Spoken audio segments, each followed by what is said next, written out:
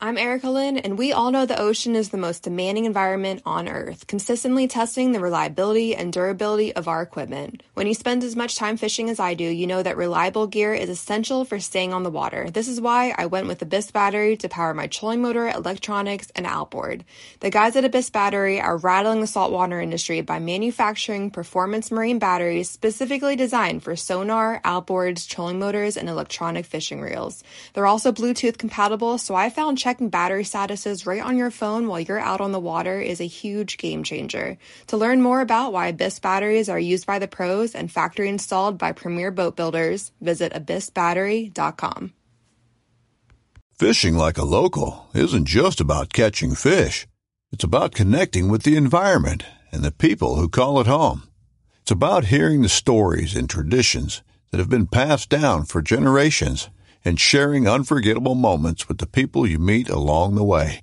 Fishing like a local is having an experience that stays with you forever. And with Fishing Booker, you can experience it too, no matter where you are. Discover your next adventure on Fishing Booker. Can you say the letter C?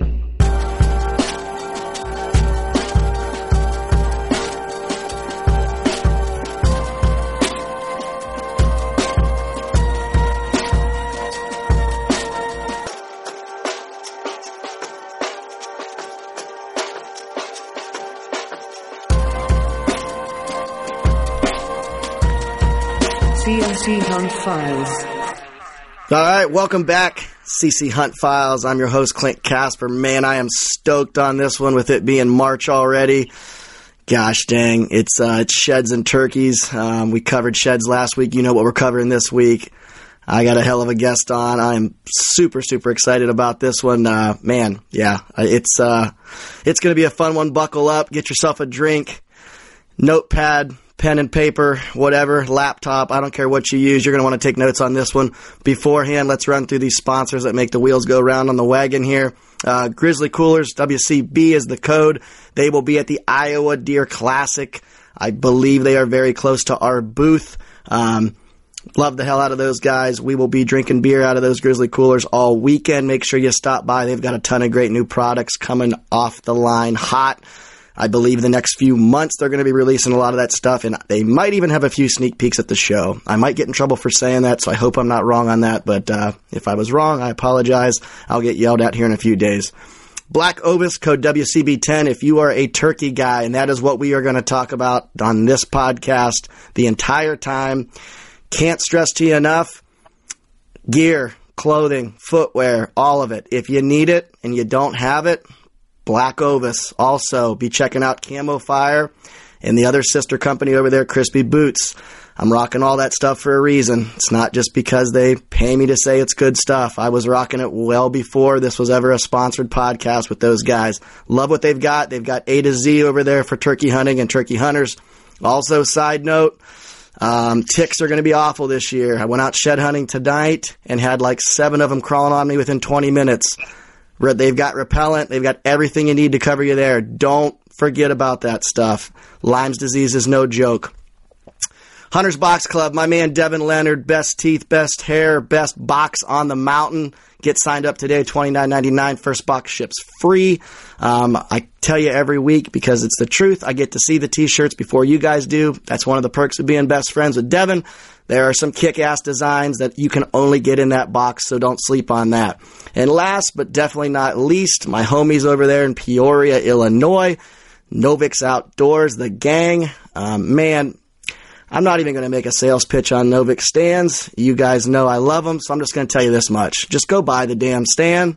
They've got everything you need. They got the new Raider series out. If you haven't checked that out and you're going to be in Iowa, make sure you come check out that new Raider series. Obviously, the Hilo and the Echo are 2 of my favorites, but this Raider series is really dope. So with that being said, give them a look. They will be close to us. I think they're right beside us as well as Big Time. So shout out to all those guys. It's going to be a fun weekend. We will have probably cold beers and all of our Grizzlies. So, if you don't want to buy one, you might be able to slide over there and have one with us free of charge. The drunker I get, the more I'll pass out. So maybe later in the day is the time to come see me. With that being said, I am ready to talk turkeys, and I am ready to talk turkeys for the next hour, 4 hours, 7 hours. I don't know. I'm going to let this guy take over. The main man, the legend himself, Bo Brooks, on the other end of the line. What's going on, man? Man, oh man. I'll tell you what. I'm excited about this. I mean, what's going on with you? I mean, it's crazy to me. I've known of you for a while, but in the last year and a half, dude, I mean, your life has just went from about 20 mile an hour to 240 mile an hour, and I'm freaking stoked about it, and I want to know all about it and hear all about it, brother. Well, hey man, I appreciate that. I've been super fortunate and super lucky, man. Just trying to make a living selling calls. That's all. The biggest thing I can say. It's a true blessing. Every single thing that happens in my life and all the people I get to meet, and I get to go on cool things like this. No, man, absolutely. I'm stoked to have you on, Bo. And before we dive into it, because I can't wait to talk about the call company, where it all started, and et cetera, but give us just a rundown for those that don't know you, which most of the guys and ladies on this podcast are going to know you, recognize you, have probably watched a ton of your YouTube stuff or have seen you on Instagram Reels. I mean, Christ, you are all over the place and for good reason. But for those that don't know you, give us the minute or two rundown on who you are, what you do, and then we are going to dive right into it, man. I'm stoked to get into the meat and potatoes, the bourbons and the whiskeys of what you got going on. Heck yeah, man. Well, my name is Bo Brooks. I'm from La Center, Washington. So, most people, they kind of think of me from, the South or the Midwest, but I'm actually a West Coast kid. I grew up my whole life over there. I was an elk hunting guide and a mule deer guide and turkey guide over there. Started working for Higdon Outdoors in the turkey space and waterfowl space. So, I do it all. I call it all. I do it all. Anything I can call, I hunt it. And, I spend, upwards to like 200 days a year in the field, just whatever, filming, taking pictures, hunting, guiding, whatever I can do to get outside, I'm going to be doing it. And, man, I'm just ate up with it. I just love every second of every day.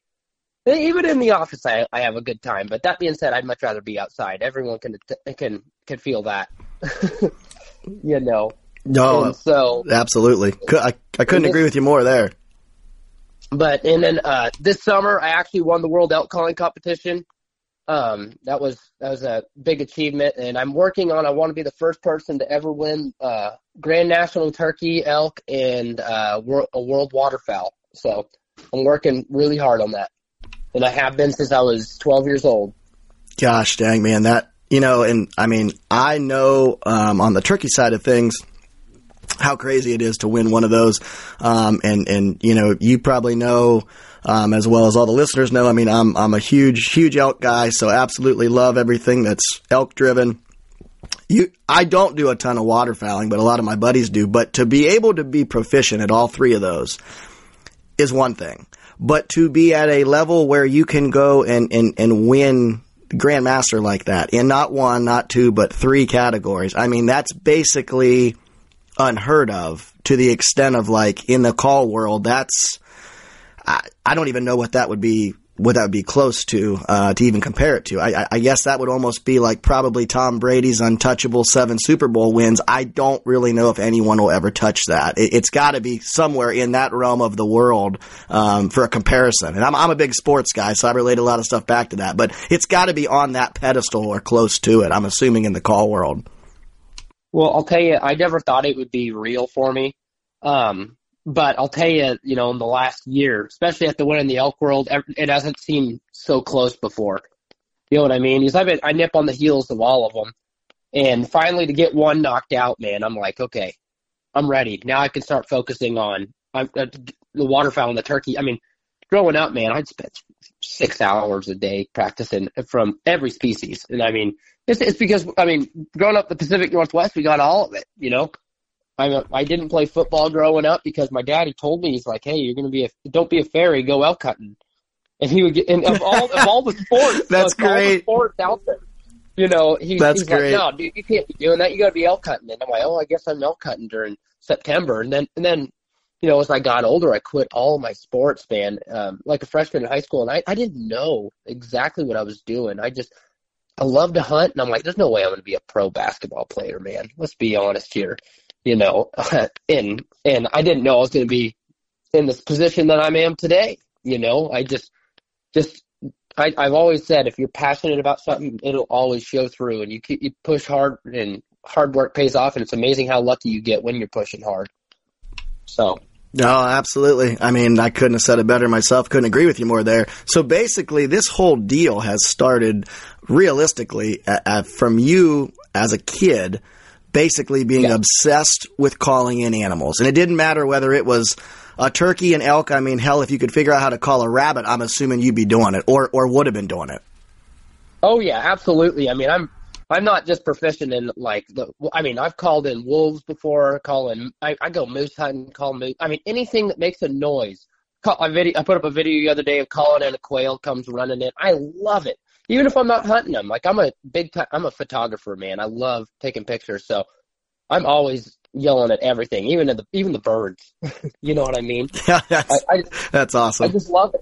No, I get it. I mean, and it's cool to get this background, Bo, because you've got so much going on, and with what you've built with your call company, it's cool to have the background and kind of that backstory. So basically, this has been ingrained in you. It's been just an absolute burning passion and desire that you've had since you've been, knee-high to a tall Indian, I guess you could say, which is since I was a kid. Yeah. I mean, I've been calling animals like a little kid. I've been making animal noises and whatnot. I'm just obsessed with it, man. I just can't. I want to understand everything that's going on, and I think that to me that's just the coolest form of hunting. To me, I just love you're so in tune with everything. No, absolutely. I mean, there's nothing better than being able to feel like you're in their environment, in their world, and then communicating with them, and they think you are one of them. I mean, just to sit back and if you sit back and really think about that, you can't really be any closer to an animal, whether it's a bull elk, whether it's a whitetail buck, a big tom in full strut, whatever the hell it is. You're not going to get any closer to the animal as far as a connection without communication with them, because you are tricking them into thinking you are one of them. It doesn't really get any closer than that as far as us to them. If you can trick one into thinking, oh yeah, hey, there's a cow elk over there, or there's a hen, there's a hot doe, or there's another buck, I'm going to go kick his ass, whatever. I mean, that's about as close to realistically being the animal as it gets, which is super cool. And I can tell that's what has drove you since a little kid into this whole, this whole gig that you got going on now with having your own call company, which is what I want to talk about, kind of where that all, was that like always the dream, or did that kind of morph into that, or what's kind of the backstory with how that all kind of transpired? So it's actually, I'm just going to tell you right now, Higdon Outdoors, the decoy company, owns Power Calls, and they brought me on to design everything. So I actually had my own call company. I started when I was 18. So wow, that's awesome. Yeah. And so when I got out of high school, man, I didn't know what to do. I got out. I went to a few biology classes. I was in school. I did pretty well, and I was like, hey, I'm got to go to college. And I went for about 6 months, and man, I missed a lot of days, for elk hunting and whatnot. And it's just been, I'm like, okay. And everybody's listening right now, make sure you go to school, because it's very important. But go to school, kids. Go to school. Yeah, because it doesn't work out like this for everybody. I quit college, and my parents are like, "What are you going to do?" So, well, first off, I've been building calls. Been having lots of people ask me to build calls for some time now. For them, I'm like, I'm going to start selling calls. And so, like, okay, I started Brooks Custom Calls at the age of 18. Started selling calls online. It was really fun. I had a great time selling turkey calls and elk calls. And then I guided elk hunts, and in the meantime, I was building and tearing down fence and working on farms. And I remember I did that for again, I would say a year and a half we were doing that. And, I mean, the call side of it, it was nothing crazy. You know what I mean? It was just something I was doing on the side. Right. Guiding was a big part of it. And obviously you can't guide all year. Right. You gotta, especially if you're the guide, you got to find something else to do in the summer. And I was ripping down fences and I actually had met, Brooke Richard at Higdon Outdoors, and Kyle, and, they came out with these new goose calls at Power Calls. And this is before me. And I'm like, hey man, and I'm a big waterfowl hunter. They're made out of carbon fiber and titanium. And my buddies texted me and said, you got to go check it out at the NWTF convention. And I've been calling at the calling competitions and stuff at NWTF.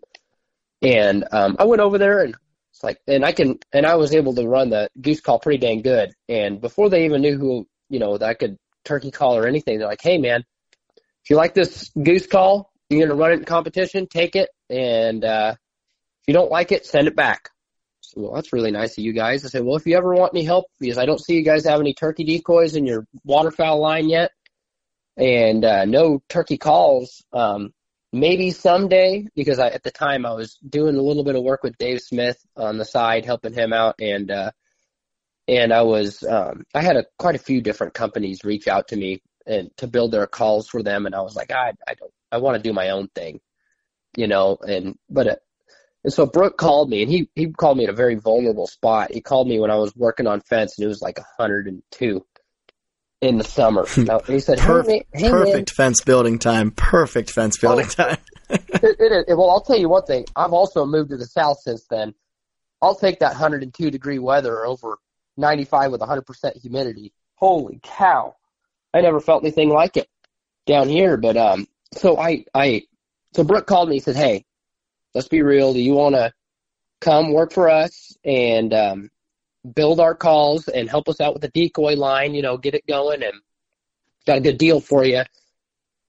I said, I don't know. I'll think about it. And, I was really thinking about it. I called around. I called to a few different people, and, everybody told me that, like, this is such an incredible company Higdon is, and everybody's so nice. And, Kelly Powers and all those guys are just so incredible at Power Calls. And I'm like, man, I really think I should do this. And they're like, well, I sent them a bunch of calls, and I called them back about 2 months later, and I talked to them a little bit here and there since then. I said, yeah, I'm ready. Let's do it. And I built them a bunch of calls. We came out with them. That first NWTF, we came out with the calls.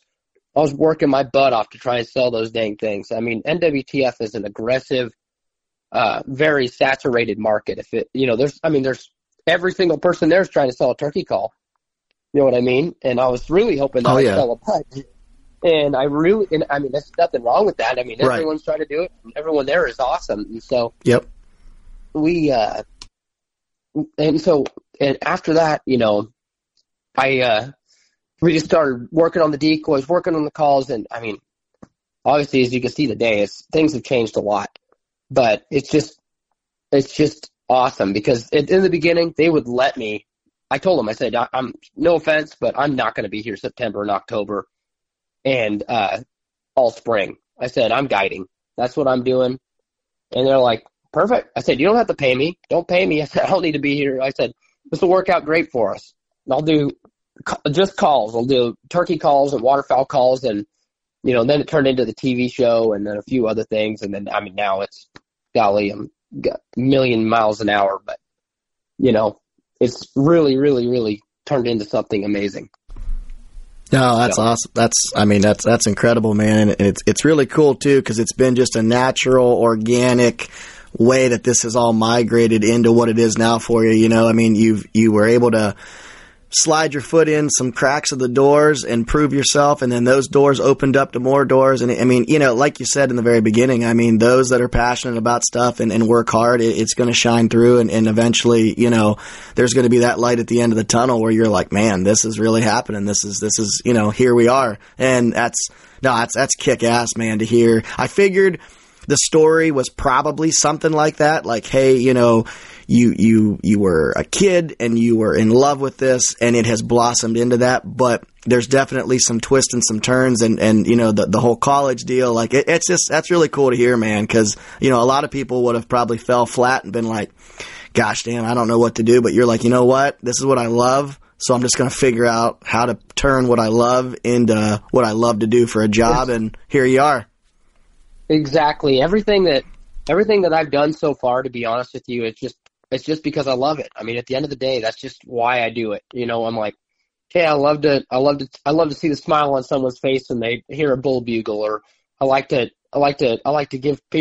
build people turkey calls. My favorite thing in the world is building people calls and giving them to them and then seeing them run them and just be like, yeah, that's the one. You know what I mean? I just love that stuff.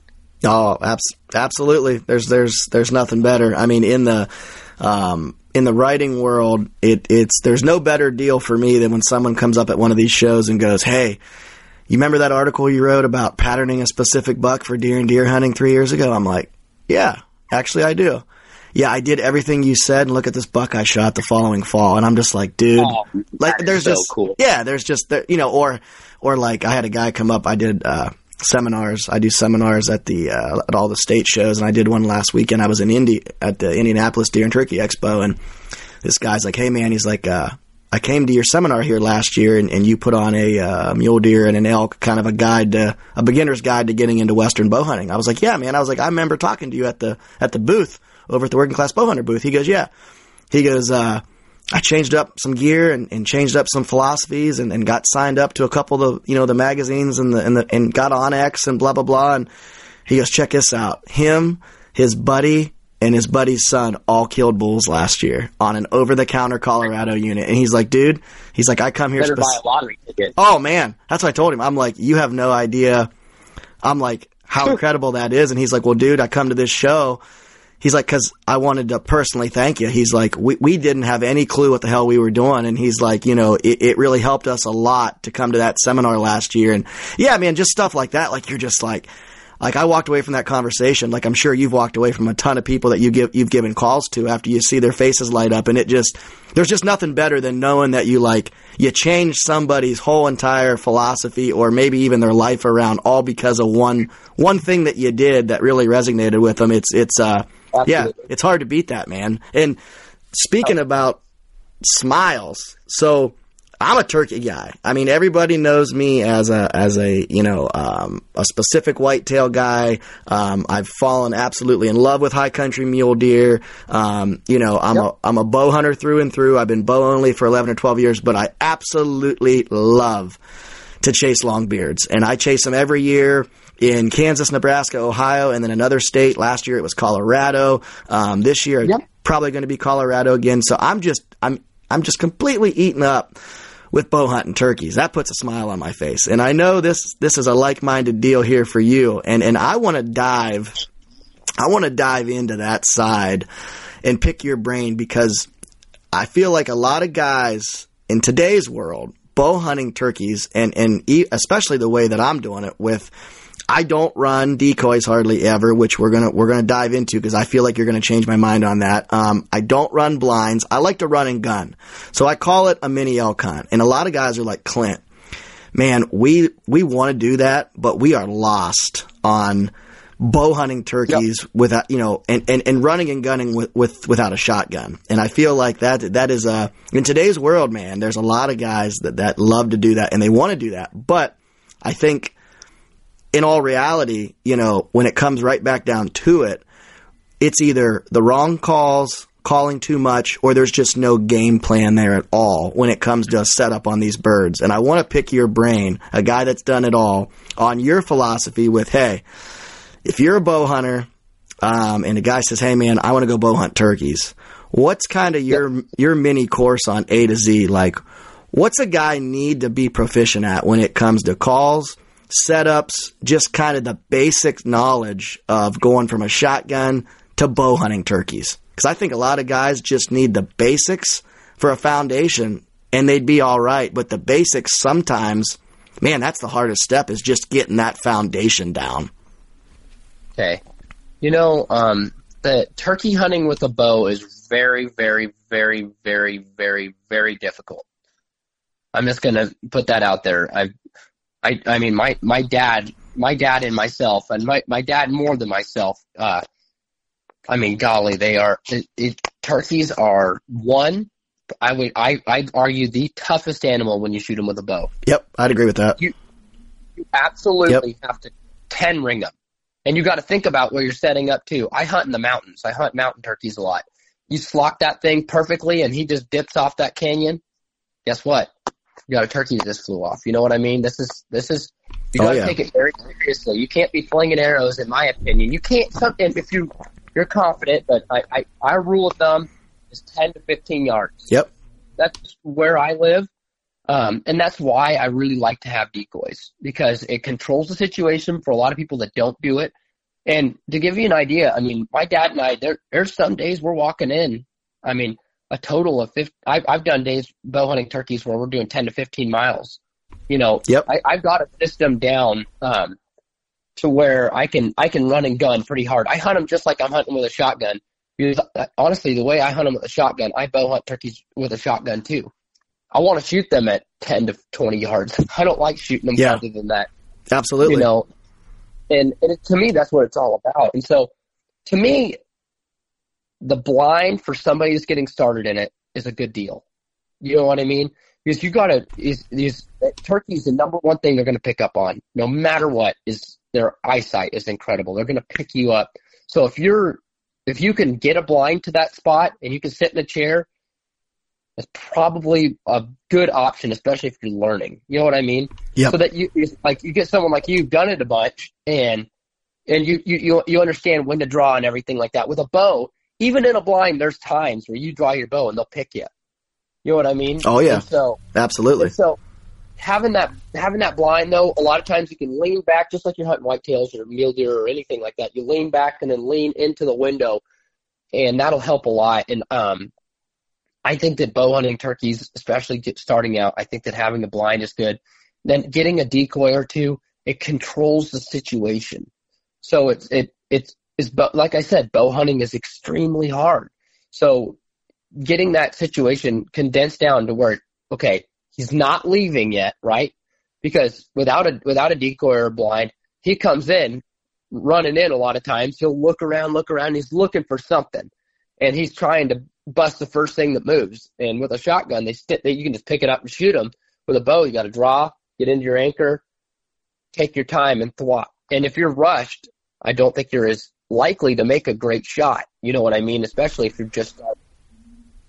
And so, you know, decoy, blind, and those are between my dad and I. That's kind of our big deal, you know, for people that are just getting into bow hunting turkeys.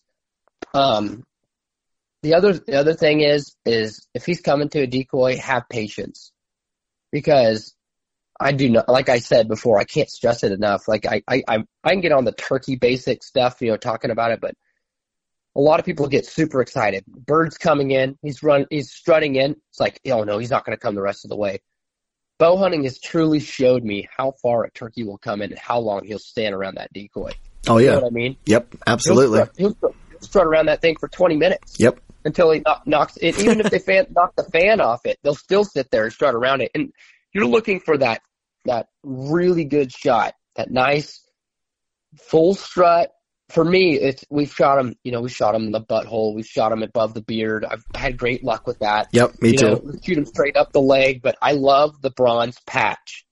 That has been an incredible spot to aim. You line that back leg up with the bronze patch, wherever that might line up, and that has been our bread and butter the last few years.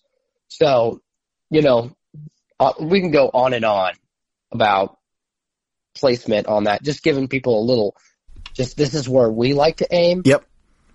And the other thing is just because you have a blind and a decoy doesn't mean you just sit there all day. You know, patience kills more turkeys than anything, in my opinion.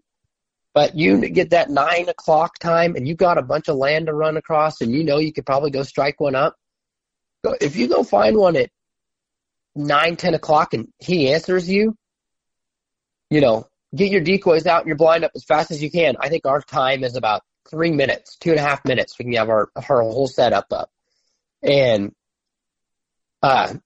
get set up just like you were with a shotgun. So make sure that decoy's going, make sure your blind's ready or whatever you can find. and get ready, and he's probably coming. So those are just turkey tips that I give out, but it's with a bow hunting twist on it. Yeah, no, absolutely. It's funny you bring up that 9 to 10 o'clock. I mean, over the years, I would bet in the last 30 turkeys I've killed, I would bet you 24 to 25 are 10 to 2, 10 to 1. 10 to 2. Yep. Amen. I mean, that's my jam. And I want to get into that philosophy of why you're on board with that with me too, but I want to back up real quick. Okay. So we're in a blind. We got decoys out. Now, here's where I think a lot of guys, and I want to see if you agree, go wrong with this. I think guys in a blind get bored, and it is so easy to start overcalling. What is your philosophy in a blind with a decoy when it comes to calling? What calls? How often? What is your kind of blueprint there for success? Because I see this a lot with people that hey, Clint, do you want to come turkey hunt with me? Yeah, sure. Okay, I'm going to hunt out of a blind and decoys, and I'm going to bow hunt, and I don't have a ton of experience. You do, so come with me and let's go do it. Okay, and I like to let people do their own thing, but I pick up on the boredom, and we're going to overcall, and I learned this the hard way in my younger days, that this is a great way to not kill turkeys. So give me the rundown there on your thoughts and your philosophy, blinds, decoys, calling, when, how, and what to make, what to do. Okay, so all you guys that are listening, you guys have this little thing called a timer on your phone. So this is my philosophy, especially when he's just gobbling back. It's not saying something is just as much saying something, in my opinion. So silence kills turkeys just as much as calling kills turkeys. So yeah. The thing that I do with myself is I got to catch myself. Everyone calls. Everyone loves to call. You're bored in that blind. You want to call. For sure. You want to hear him gobble. Hell yeah. And so set that timer for 10 minutes. And then that's what I'll do that. I will look over and I will literally set my phone for 10 minutes. Don't call at him. Leave him alone. Let him think about that a little bit. And then every 30 minutes out of that, 10 minute, then intermittently add a little bit of clucking and purring in and scratch leaves, because I think that kills more turkeys than about anything. But man, I mean, this is for Easterns, by the way. Merriams are totally different. I mean, yep.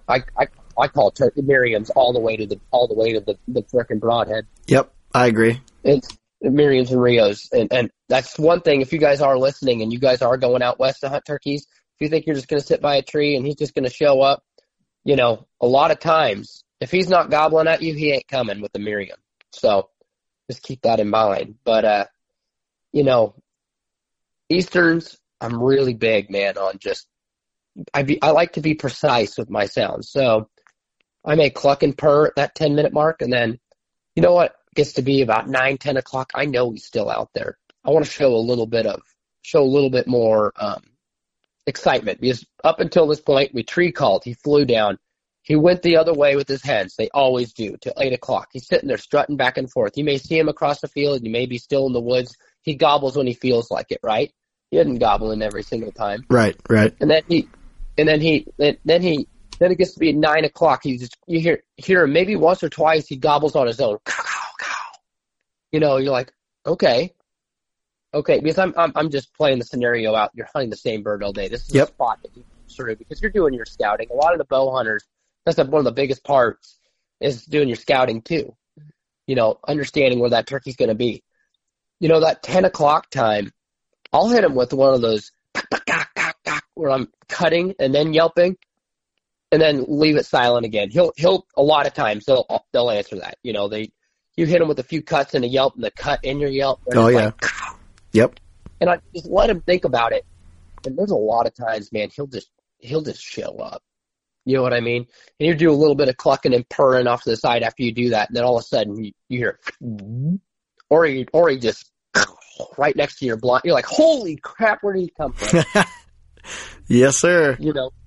And so, it's just the biggest thing, though. And a lot of people quit early. That's the biggest thing I've learned is a lot of those guys, a lot of people, and I've been guilty of it too. And I don't go back to the truck if he's out there and he's still gobbling. It just takes 2 seconds. That hen leaves him, gets a second to leave him. He turns into a totally different turkey, and all of a sudden, all of your calling sounds good to him. Oh yeah. Yep. Yeah, you could go slam a truck door and he's gonna gobble at it. Exactly. And so it's out of everything that we could take out of this. I mean, I could tell you all the different things that I do. I mean, I will tell you all the different types of calls that I do, the different things I get to break turkeys. I'm telling you one thing, if he's got a hen and he cares about that hen, you're going to have to wait your turn a lot of times. Yeah. No, absolutely. And that's kind of where that 10 to 2, I love that time period because that's your opportunity to find him at a weak point. And I have a lot of buddies that have kind of, in a way, they've bought into that system. One of my best friends, Ryan, up until about 3 or 4 years ago, thought I was nuts. He's like, I don't know how you are killing turkeys with your bow, shotgun, slingshot, spear, whatever, past 8, 9 o'clock. He's like, I don't understand. And I'm like, come with me a couple times. And I'm like, let's meet at 8:30. And he's like, you're wasting a morning for me. And I'm like, just relax. Come, I'll meet you at 8:30. Oh, yeah. We'll get coffee. We'll listen to some music in the truck. About 9 o'clock, we're going to start making our rounds. And I've told him, listen, all we got to do is find one bird that sounds off and we get him fired up. It's a dead bird, or it should be a dead bird. Now, I'm not saying every time that's going to be the case, but if you can find a bird around that time that's off a hen and you can get him to gobble, 9 times out of 10, I'm going to have a great opportunity to either shoot or kill that bird 100% of the time with a gun or a bow. I mean, that just, my opportunity is on. Oh yeah, it's on. It is. It's on. Now, you talked about how to break some of these birds. So I think a lot of people, they get really frustrated with, okay, I know how to cluck and I know how to yelp, or I know how to yelp and I can sort of half-ass purr, and that's about it. How important, in your opinion, when you're battling a bird, maybe you're trying to get him to cross a creek he doesn't want to cross, or he's got a hen, or there's a fence, or there's something you're battling. How important are all the vocab of turkeys? How important is that versus a guy that's only got maybe 1 or 2 tricks up his sleeve? Because I feel like if a guy can figure out, just the basic sounds of a turkey and get good at it, doesn't have to be great, but just be semi-proficient, you're in pretty good shape. Because if you can only yelp, or you can only cluck, or you can only sort of purr and maybe throw a cluck out there, you're really handicapped. But I find a lot of guys only figure out how to do one. Hey, I'm really good at yelping. Hey, can you do fight and purr? Can you throw it all together and do a sequence? Oh no, I can just yelp. And that's okay. But if a guy can do a little of everything, I think it makes a world of difference. So what's kind of your philosophy with that? Like, what are the basics? Hey, this is what you need. Turkeys, man, they have a full vocabulary. And if you listen to turkeys, man, they're making all sorts of noises all day. Just period, end of story. Yep. You know what I mean? Oh yeah, absolutely. And so I'll give you a little backstory with me on turkey calling. I learned how to really that next level turkey call when I was about, I would say 17 or 18. I used to do this youth hunt every year. And I went out, and these are some public land birds. They get hunted pretty dang hard. And these birds that used to take me, and what really was a turning point, by the way, was you hear that yelp that I do, that front end yelp, this hee-ah, yep, hee-ah. Yep. There's yelping, and then there's front end yelping. Front end yelping is like adding a whole new level to the turkey calling. And I didn't believe it at first. I was like, I just want to do it because it sounds good. I think it'll help me kill turkeys. I don't know. I'm going to try it though. And so, and with that came I raised turkeys my whole life too. I had pet turkeys, so I heard every noise that they make. And so, I'm like, after I learned that I learned how to do that front end, I was able to make all these different noises. And I'm like, wow, I'm going to have to try this. And I went out there and I started all of the turkeys and year after year after year since I was a kid. That's why I started when I was 9 years old hunting there. All the turkeys that used to take me and my dad an hour to call in, every one of them, 5 minutes. They just come running in. I went, huh, okay. And I was calling them off of private. I mean, just it wasn't even a question. So having and through the years now, the ones that don't like my mouth calling, guess what? I break out a box call, and I can hit the cuts, the yelps on that. That's what a lot of people get caught up on too. Like, I'm a mouth caller. I got a box call, and then they're going to purr on their slate call. And it's like, man, just because you're a good mouth caller does not mean you need to throw aside your box call. There are plenty of times where that turkey's across the field, and you'd be able to hit him with a box call. And not just yelping. Yep. You can learn how to cut on that thing, and you can understand that. I mean, it's huge. And so the biggest thing that we can come back to on that is there's a grab bag for turkeys. And for me, I've got a pretty deep one. I've got whines that I can do in a few different ways. There's clucks, there's bubble clucks, I got like 4 or 5 different yelps I can do on a mouth call, and then 2 different ones I can do on a box call. And then I find what that turkey likes, because there's a lot of times you find something that Tom likes and they'll break in a second. You know what I mean? And it really can make a big difference. And then bringing it all together, understanding what these sounds mean, and when bringing it together on a mouth call, being able to whine, cluck, yelp, purr. I mean, it can make the world of a difference. Because I couldn't tell you how many different times I've been yelping at a turkey, and he's just, and he's not doing it. Then I said, screw it. I'm just going to cluck purr at him. I'm just going to, and just get a little pretty with him and just rake some leaves. And then all of a sudden he's just right there. You know what I mean? Yeah, no, absolutely. Now okay. So you brought up a really good point of knowing how to make the sounds, but the backstory to that is what they mean. Give me a rundown. So if someone says, okay, Bo, what's a yelp actually saying in turkey vocab? What's a cluck? Just the basic sounds. Give me a breakdown of what that means in turkey lingo. So if I go yelp, if I'm going to go and I'm going to yelp for the next 5 minutes, what would I actually be saying? Because I think a lot of people can make these sounds, but they don't really know what the sound is saying, so then they use them at the wrong time. And I've learned over the years the hard way, you can have a hot bird that you can turn cold real quick if you use the wrong sound at the wrong time, if you don't know what you're actually saying to that bird. So give us a breakdown of that, of just a basic turkey vocab, here's the sound and here's what it's actually saying to a bird. So, and I'm just gonna put this out there on the beginning of this. The emotion that goes into it too means a lot. So a yelp on a versus a is totally different. It's one saying, "Hey, I'm right here," and one saying, "Hey, I'm right here." Like the person that's all the way across the bar from you, that's just, "Oh, hey," or the person that comes right up in your face and goes, "Hey, yuck, yuck, yuck." You know what I mean? It's at the end of the day though, you're saying, "Hey," you know what I mean? You're, "Hey, this is where I'm at." You know, it's their back and forth. They're, "What's going on?" type of deal. So that's the yelp. So the emotion on the yelp. And that's just how fast or slow you do it is saying something in itself.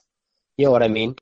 Yeah, absolutely. So the more emotion you're going to put into these yelps, that's going to dictate maybe to fire a tom up, or maybe he's a tom that's like, hey, I need you to kind of just be calm and talk soft, which I've been in that scenario where I've tried to go, okay, I'm going to fire this bird up and I'm just going to go crazy and just get wild. And he shuts up, and I'm like, okay, that was too much. Then 5-10 minutes go by, and I just do kind of more of a, just more of just kind of a slow and steady, and I'll be damned, he fires back up. But it was that soft, just kind of normal cadence, like, hey, I'm here, versus, hey, I'm here. You know, he didn't like that. So the emotion there it like you said, that can make a world of difference, and it's something to think about, especially with Yelps. I feel like that's really something you got to figure out sooner than later is, does this bird want me to fire him up, or does this bird want me to kind of soft talk him and soft play him? Yeah, and that, like what we're talking there too, if they have a hen, a lot of times, if you're yelping real loud at them, the hens don't like that a whole lot, in my personal opinion. So, if he's got hens early in the morning, the whole real pretty, just, this is where I'm at. I'm not trying to steal your man. You know what I mean? That's where you probably ought to live.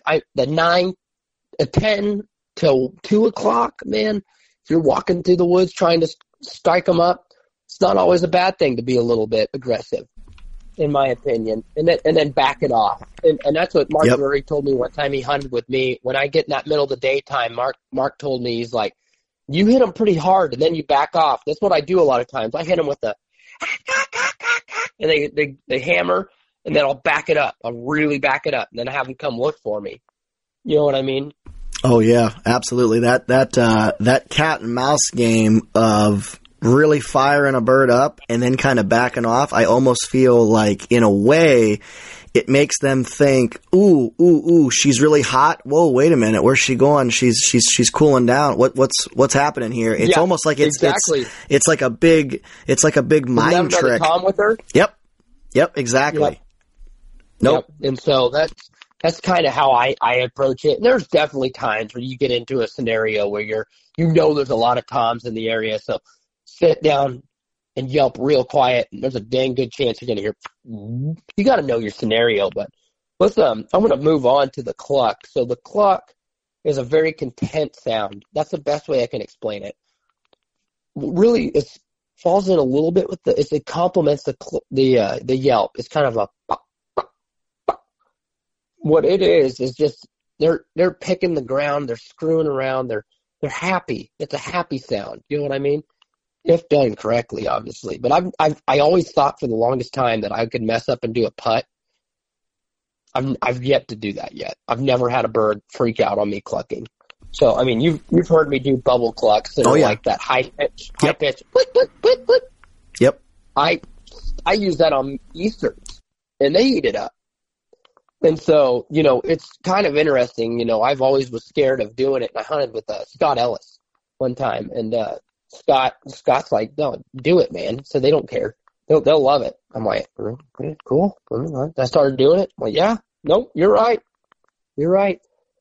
And so, the cluck's just a real content sound, a real happy sound. And that goes into the opposite of that, which is the cut. The cut is excited. It's the it can either them doing something exciting. They could be excited about another turkey. They could be lost. There's a lot of like your 10 to 2 o'clock when they get back off the nest and they're searching for a tom. You'll hear that a lot.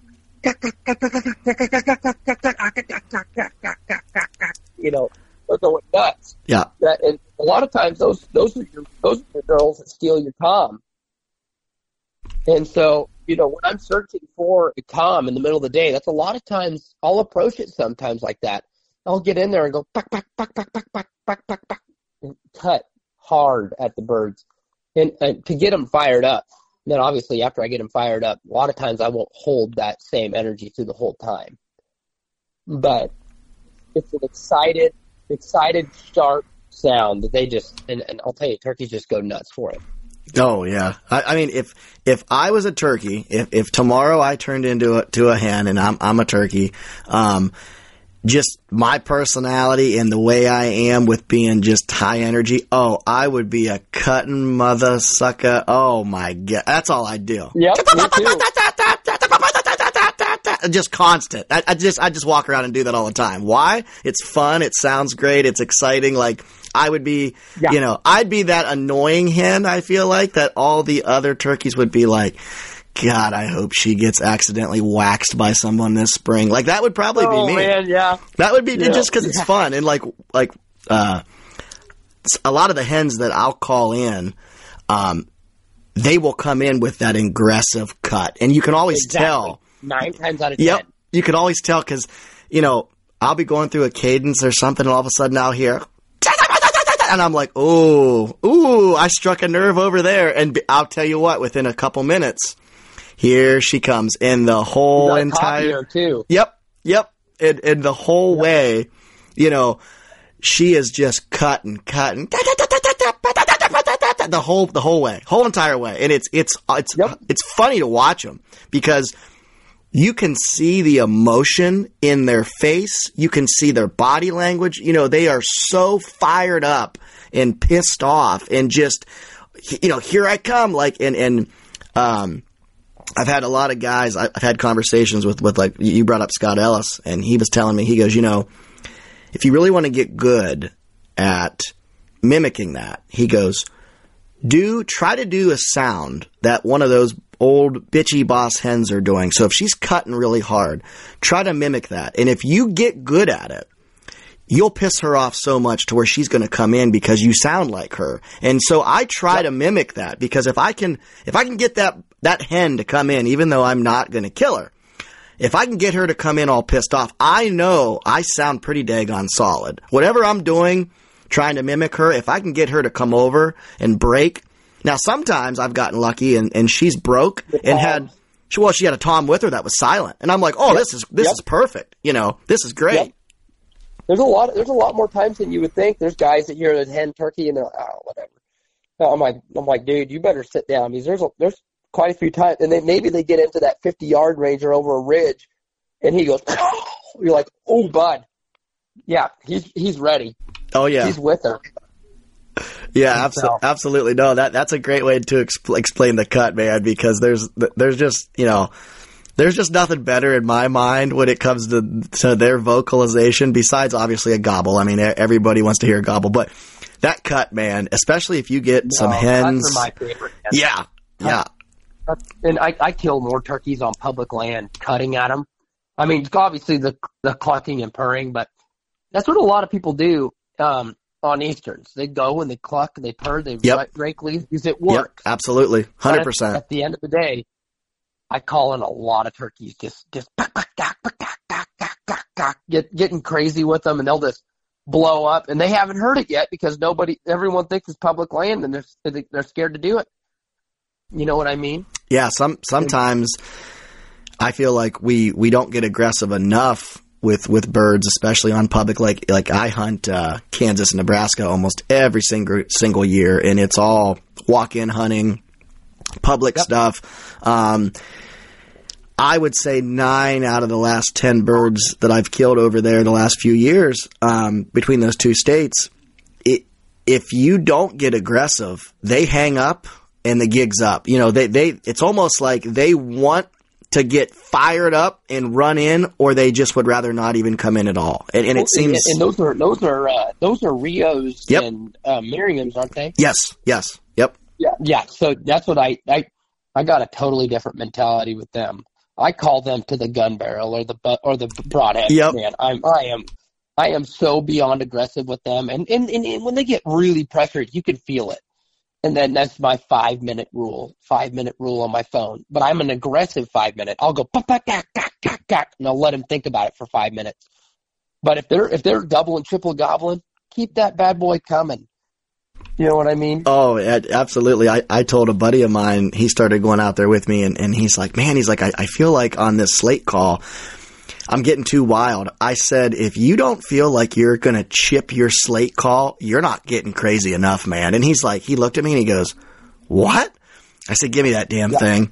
And I started in, and he's like, holy hell, dude, you are going to break the call. I said, just hold on a second. 2 minutes later, here comes 2 longbeards up over this ridge, just going berserk. I got him to break. And what it was I think they had hens with them, and the hens were just kind of doing their thing, scratching, clucking, doing a little bit of purring, basically feeding. So nothing crazy was going on. And I come in and just blow the party up, and I'm that idiot hen at the bar. She's got 22 drinks in her, and it's just, and here they come. And he's like, dude, I couldn't have ever believed that would work. He said, there is no way I would have thought that would work until I would have actually seen it. Yep. It's like elk hunting. If you're an elk hunter, you slip in on a bull. He's sitting there and he's got all his cows, but you get into the right spot and you blow him out and pop his bubble. He'll roll all of his crap up, roll his sleeves up, and he's coming in. Yeah, and he's coming in hot, fast, and ready to beat someone's ass right now.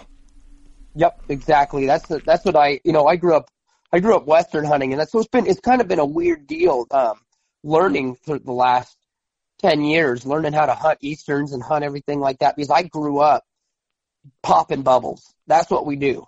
We slip in there, we get in the right position, and we just push their envelope. Yep. And the way you push an Eastern's envelope a lot of times is patience. You know what I mean? But if you're hunting out west, man, I mean, and honestly, I've taken that mentality a few times, though, in hunting Easterns where, I'll hunt like Georgia public land and some of these places that get hunted pretty heavily, and I'll get going crazy with them, and they'll just fold their crap up and come running in. Yep. And I mean, very wary still running in, but they're gobbling the whole way.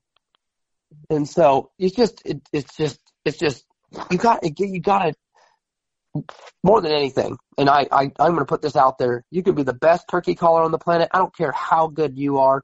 If you don't understand timing and what you're saying, you might as well not even be a turkey caller.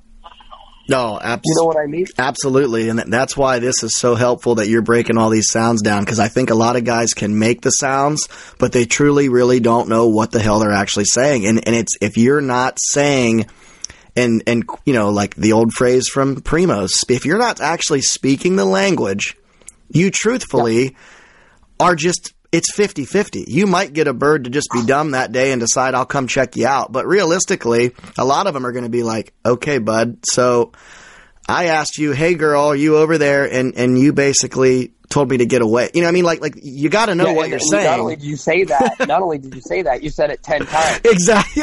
Yeah. So not only did you say, hey, girl, are you too drunk to hang out later? Not only did you say, yeah, I'm real drunk, you said it 10 times. So, yeah, absolutely. Like that, Tom's leaving. To put it in latent terms for the crowd that listens to this podcast, a lot of them are, hey, they're blue collar bar guys. They understand the bar talk. This is good. We're throwing these paragraphs back and forth between women and men at bars and turkeys, hens and toms. I like it. Guys can relate to this. This is good. I like where this is going, Bo. Continue on. Yep. So I'll throw in a noise, and this is the one I get asked about the most, man. It's the whine. Everybody loves the whine. Oh, yeah.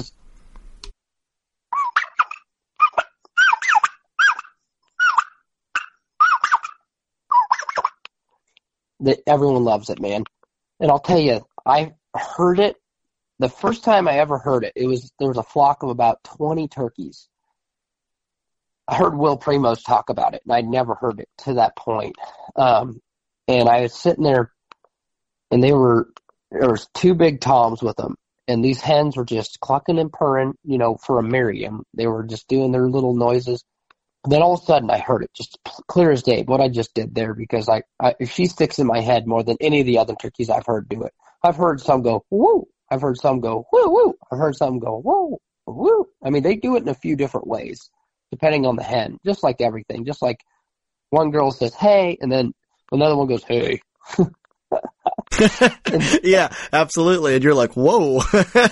Yeah, exactly. So, what the whine is the most content sound, if that makes any sense. And the reason I add the whine in isn't per se what it means.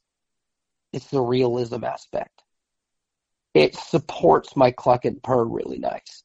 It's like, it's not something that they hear every day, if that makes sense. It's just like the bubble cluck. The Easterns don't hear the bubble cluck often. They'll hear it in the tree and stuff, but they do hear it. And they don't hear a whine super often, but they hear that and they go, huh.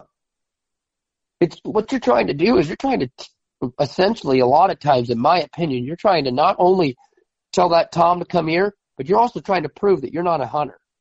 Oh, yeah. Absolutely. So that's 50% of the battle. And that's why, for me, I've noticed that my turkeys come in a lot quicker because I'm not fighting that as much as I used to. You know what I mean? There's still turkeys that do it, but it's like, man, you get throw that little whine out there, that real pretty feeding whine that it's just crazy. They come unglued. I couldn't tell you how many different turkeys just go insane when I make that noise.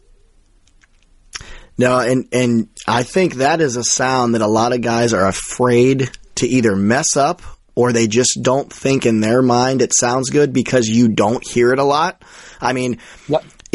I'm 34.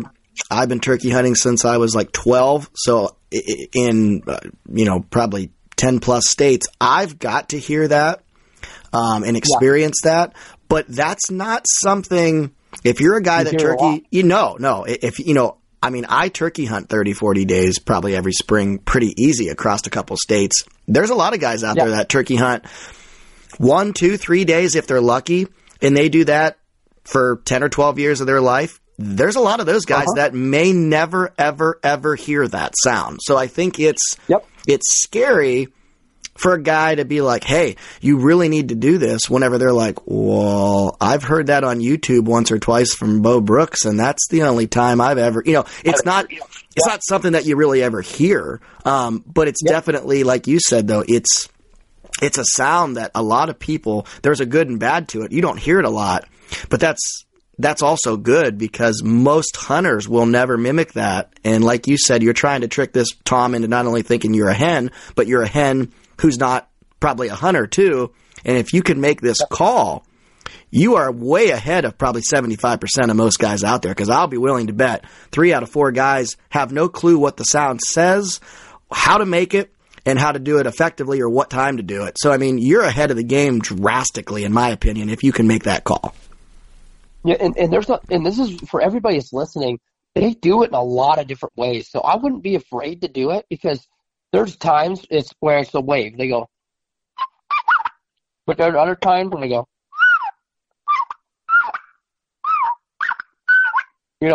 when they're eating. I mean, it's like, you can't.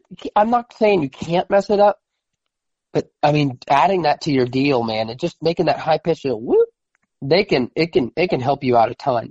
It's worth trying, at least. Yeah, no, I agree. And that's something that, I would say, oh gosh, I don't even know. I mean, I would have probably been late teens, early 20s, I would say, until I really dove into the language. And that whine was a call that I was really intrigued by, because in my mind, I'm like, okay, most guys probably do not know how to make this sound, why you'd want to make this sound, and when to use it. So that was something that I really dove into. And back then, it wasn't as easy as it is now by any means. I had to really dig for some of that. And I remember going to certain shows, and I'd run into, like, the Woodhaven guys, or run into, I talked to Will Primos at a show once, and I had guys show me right in person, hey, here's the whine, here's, in my opinion, the couple different ways you can do it, here's why you need to do it. And I just flat out told them, like, I need to know how to do this, and why and when, because I knew it was going to eventually be something in my bag of tricks that a lot of other guys don't have. And it's like I said, I was afraid to do it, because I was always like, man, I just don't hear this a lot. I don't really have a ton of confidence. But once I started doing it, I can't tell you how many birds have died strictly off of that sound, because in their mind, soon as they heard me whine, no matter whether it was an aggressive whine or kind of a soft, subtle whine, that flipped the switch to go from, that might be a hunter, to, oh, that's not a hunter, I'm coming. Exactly. That's what, understand is just exactly like you explained it. Understanding what you're saying is so important. And, aimlessly doing these things isn't what we're trying to explain. Like, everyone's like, you don't need all that to kill a turkey. I said, you're right. 1,000% you're right. To kill a turkey, but to be successful day after day, turkey after turkey, and turkeys that get hunted all season, and you want to have an edge on somebody, this is it. Adding that vocabulary is so extremely important. Yeah, I couldn't agree more. And I figured, knowing you and watching a lot of your stuff, I would assume that is in your bag of tricks that you use often, because that is a very good way to make a turkey go, ooh, that's probably not a hunter. That's probably a real hen over there. In my mind, it's every day. Yeah. I run it every single day. Every bird I get on, I add it in there. I mean, it may not even help me every single time, but I'm sure as heck going to get it in there. I'm when he starts coming, I'll just I'm like, yeah, I did it. So, would you say that whine is almost like let's see, what's the word I want to use? It's like an enhancer or it's an enticer, I guess. Either one. That would, in my mind, that's kind of how I would view it. Like, you're really sealing the deal. It's not what she's saying, right? But from a hunting aspect, yes, it's just like duck calling. You don't always want to sound per se. I'm not saying you don't want to sound like ducks, but like if there's some sounds hunting wise that you want, that like this sounds like a turkey, but it may not. They may not make that noise all the time like that. But that being said, like this is something that you want to make the noise to get them in the rest of the way. I may make it 3 or 4 times. You only hear it 1 per day. But truly, we don't spend enough time with turkeys to know what they say throughout the whole entire day. They may hear it 4 or 5 times a day, and we don't. You know what I mean? No, absolutely. That's why, like, in my mind, I view that the whine is almost like it's like it's an enhancement to whatever cadence you were running to really flip the switch from, I think that's real, to, oh shit, that's a real hen. I got to go over there. I feel like it really can take something from a 5 or 6 and put it up to a 9 or a 10 just simply by being able to make that sound in that cadence to let them know, oh yeah, hey, this is real. This is not a guy, that's got a stick, a string, and a sharp thing on the end of that rod that he's going to put through me. That's a hen over there for sure. Now I've heard this sound. Oh yeah, that's a hen. Exactly. I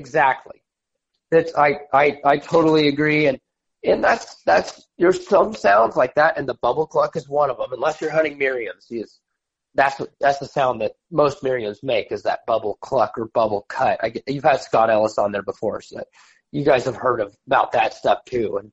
And man, I'm telling you though, it's just understanding what you're saying is half the battle, man. I'm so stoked that this is what we ended up talking about, because it really, truly, for me, that's what I do as far as teaching people. I want people to understand what they're saying.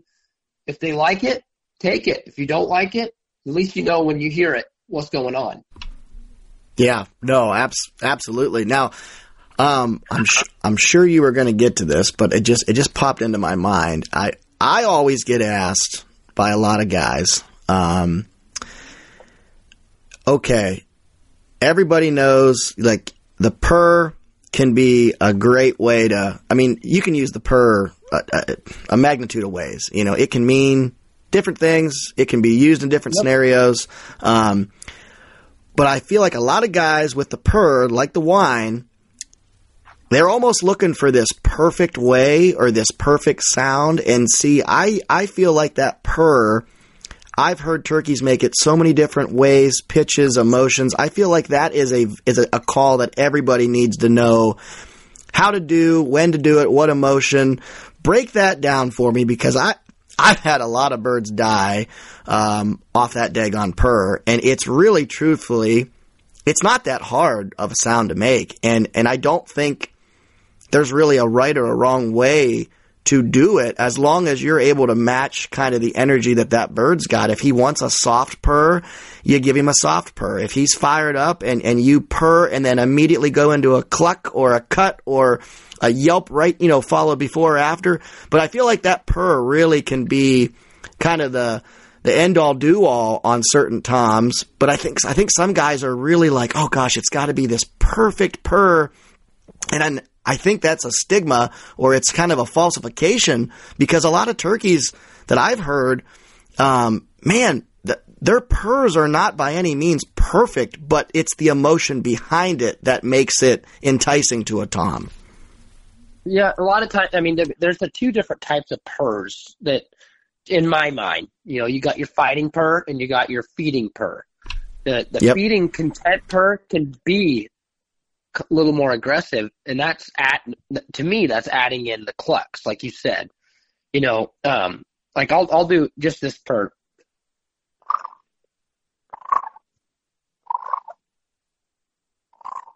But if I add in some clucks,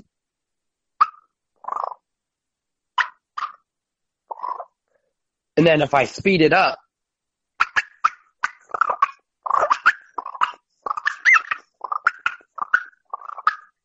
those three things can mean a lot more. You hear it a lot. Yep. That last one, you can see the leaves. Oh, yeah. You know what I mean? They're throwing leaves. They're on some actions. They're going nuts. They're ready. They're having a party. They got some bugs. The other one, oh gosh, walking through the woods. They're looking.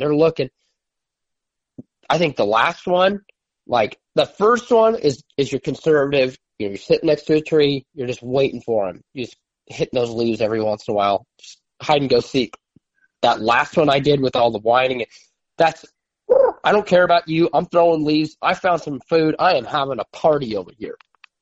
It's almost like, I'm not saying a soft cut by any means, but it's an excited time. You know what I mean? It's like, I found food. I'm having a party over here. I don't give a crap about you. Yep. Absolutely. And now, so if you get a group, because I've seen this before, and it kind of, it's fun to watch. You get a bunch of hens all together, and let's say they're working across a ridge. Okay, so let's just set the stage. It's right off the rip in the morning. You got a tom that's got 4 or 5 hens. They fly down off the top of the ridge. They're on the side of this hill. It's an oak ridge. It leads down to a nice oak flat. They're down there. They're scratching. You got all these hens. Everybody's just kind of doing their thing. Just kind of hanging. And all of a sudden, one of those hens will start going nuts because she's found the money spot. She's not, she's found the money spot. So then I think in my younger years, I'm like, ooh, okay. I'm like, so now immediately I'm like, because this hen's being aggressive and she's found the money spot. So now everybody's going to go to that hen. I was always like, okay, I need to try to be aggressive and try to figure out like, okay, I need to call her off that spot. But in all reality, they found feed. They're there and they're going to start, they're not really going anywhere. They're there now and they're going to be there. On average, it takes about 30 days for a person to break their New Year's resolution. So if saving money was on your 2024 list, your odds aren't looking that great. Luckily, I have a 100% guaranteed way to save you money this year. Just switch to Mint Mobile. Right now, Mint Mobile has wireless plans starting at $15 a month. That's unlimited talk, text, and data for $15 a month. Use your own phone with any Mint Mobile plan and keep your same phone number along with all your existing contacts. To get your new wireless plan for just $15 a month and get the plan shipped to your door for free, go to mintmobile.com/WCB. That's mintmobile.com/WCB. Cut your wireless bill to $15 a month at mintmobile.com/WCB. Additional taxes, fees, and restrictions apply. See Mint Mobile for details.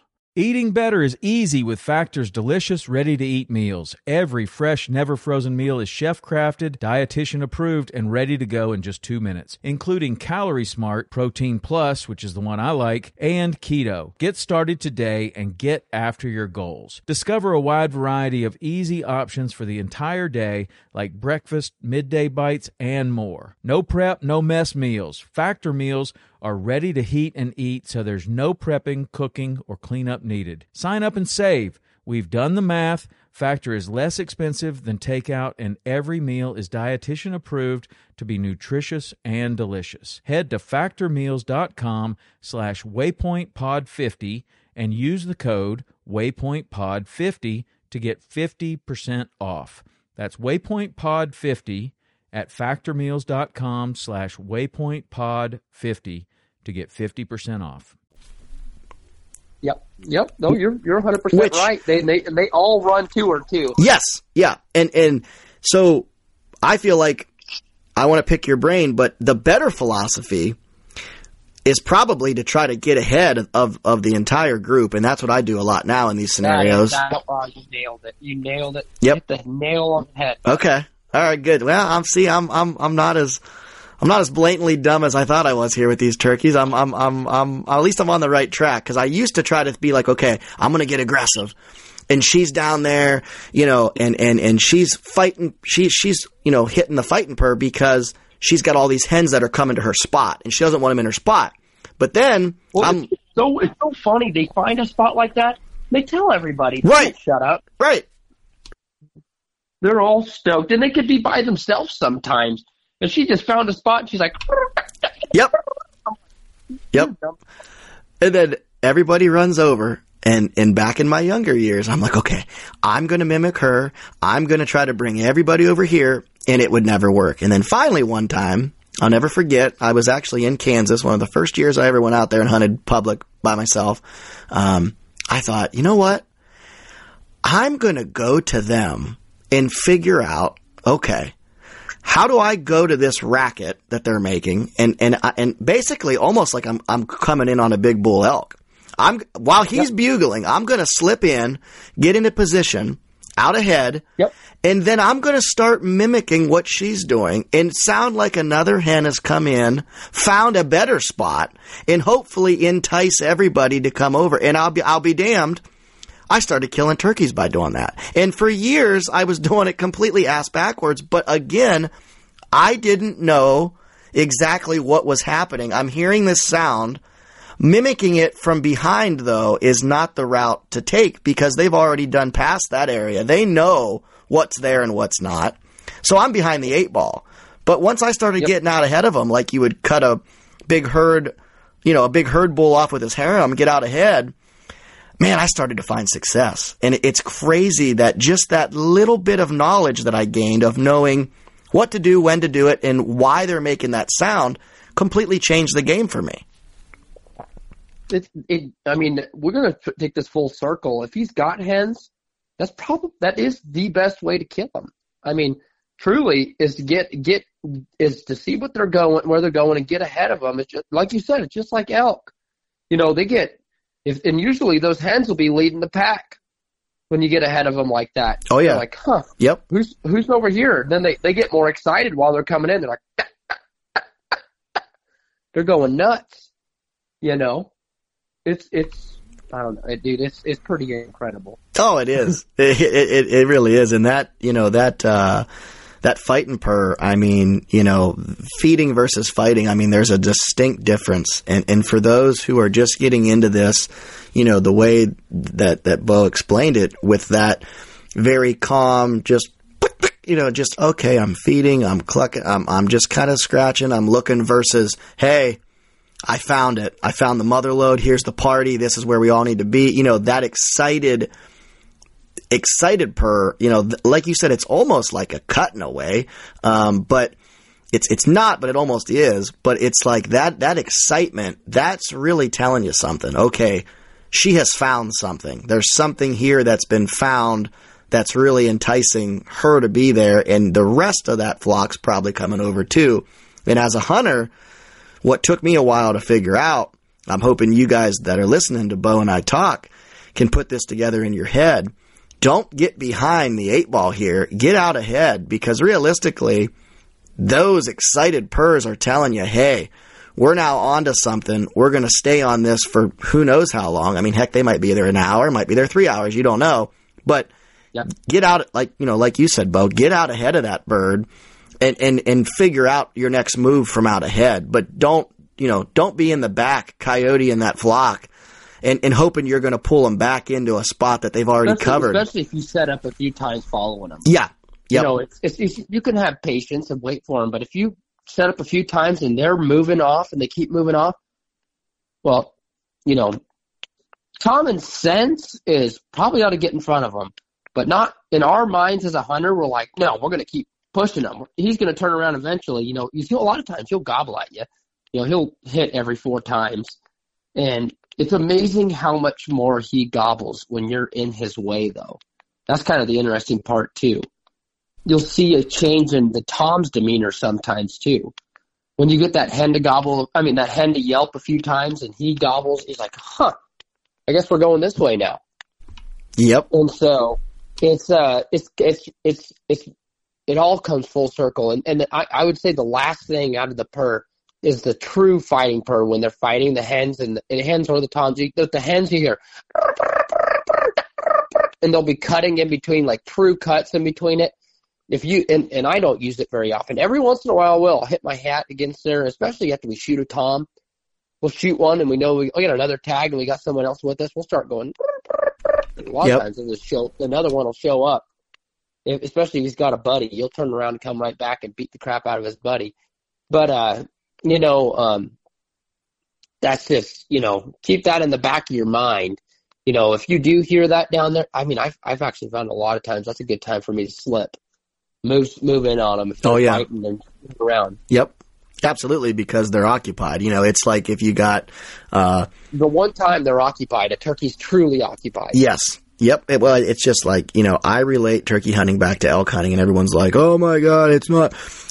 turkey hunting isn't elk hunting. Well, in my mind, how I bow hunt turkeys is how I hunt elk. It is. And when I get a big bull who's running satellites off, I know because he's occupied, trying to keep all the river rats away from his lady, I have an opportunity to slip in tighter. I have an opportunity to slip in closer. I have an opportunity to get in position to where when he comes back, now he's in trouble. Now I'm in striking distance. And it's the same philosophy with these turkeys.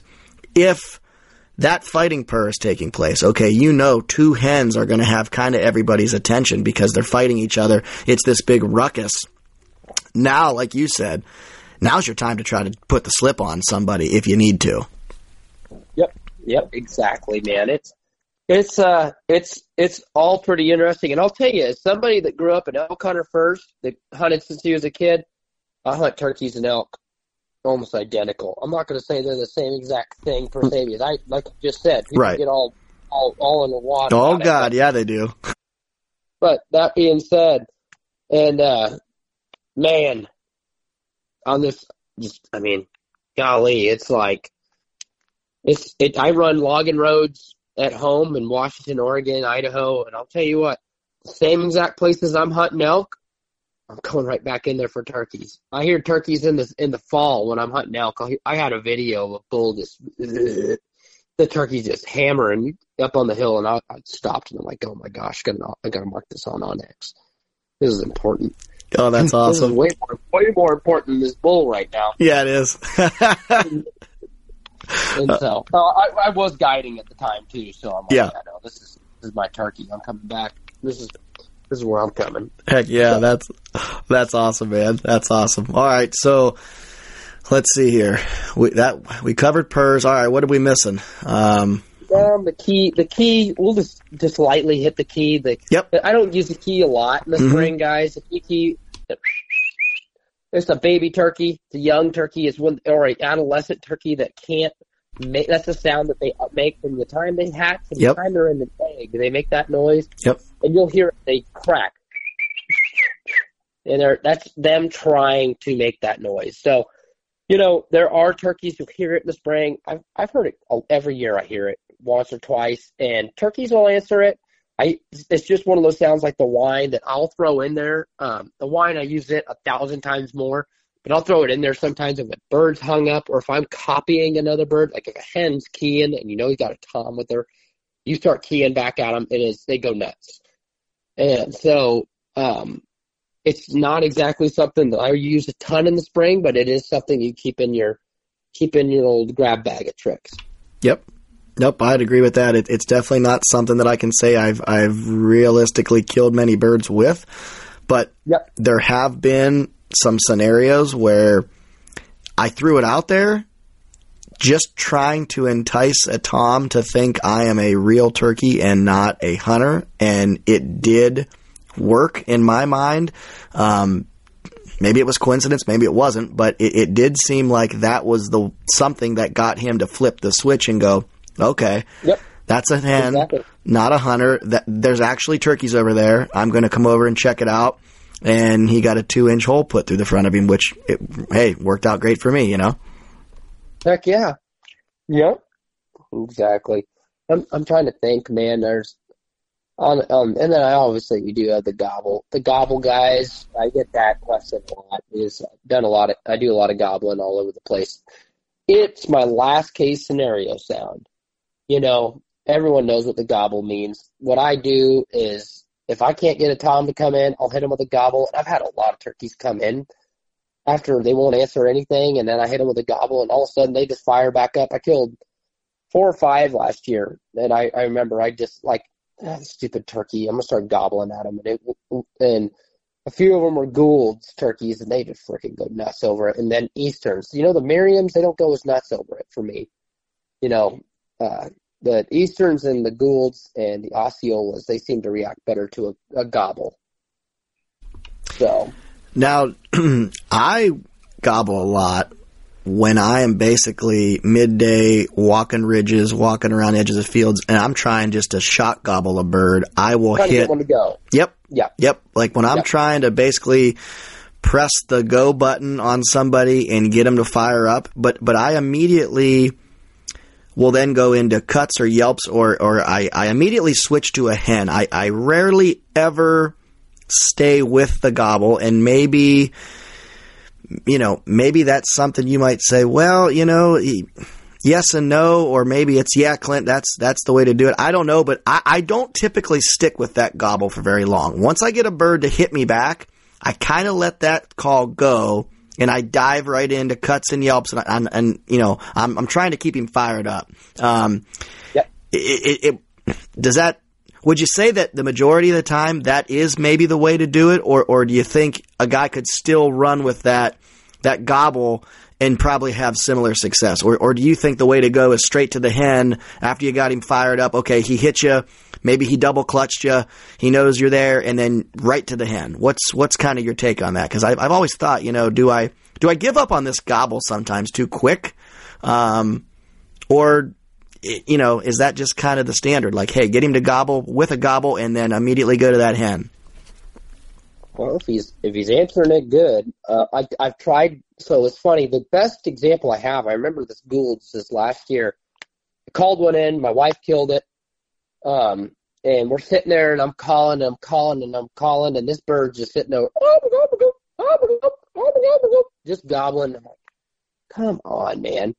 I said, Lex, watch this. I said, I'm going to start gobbling at him.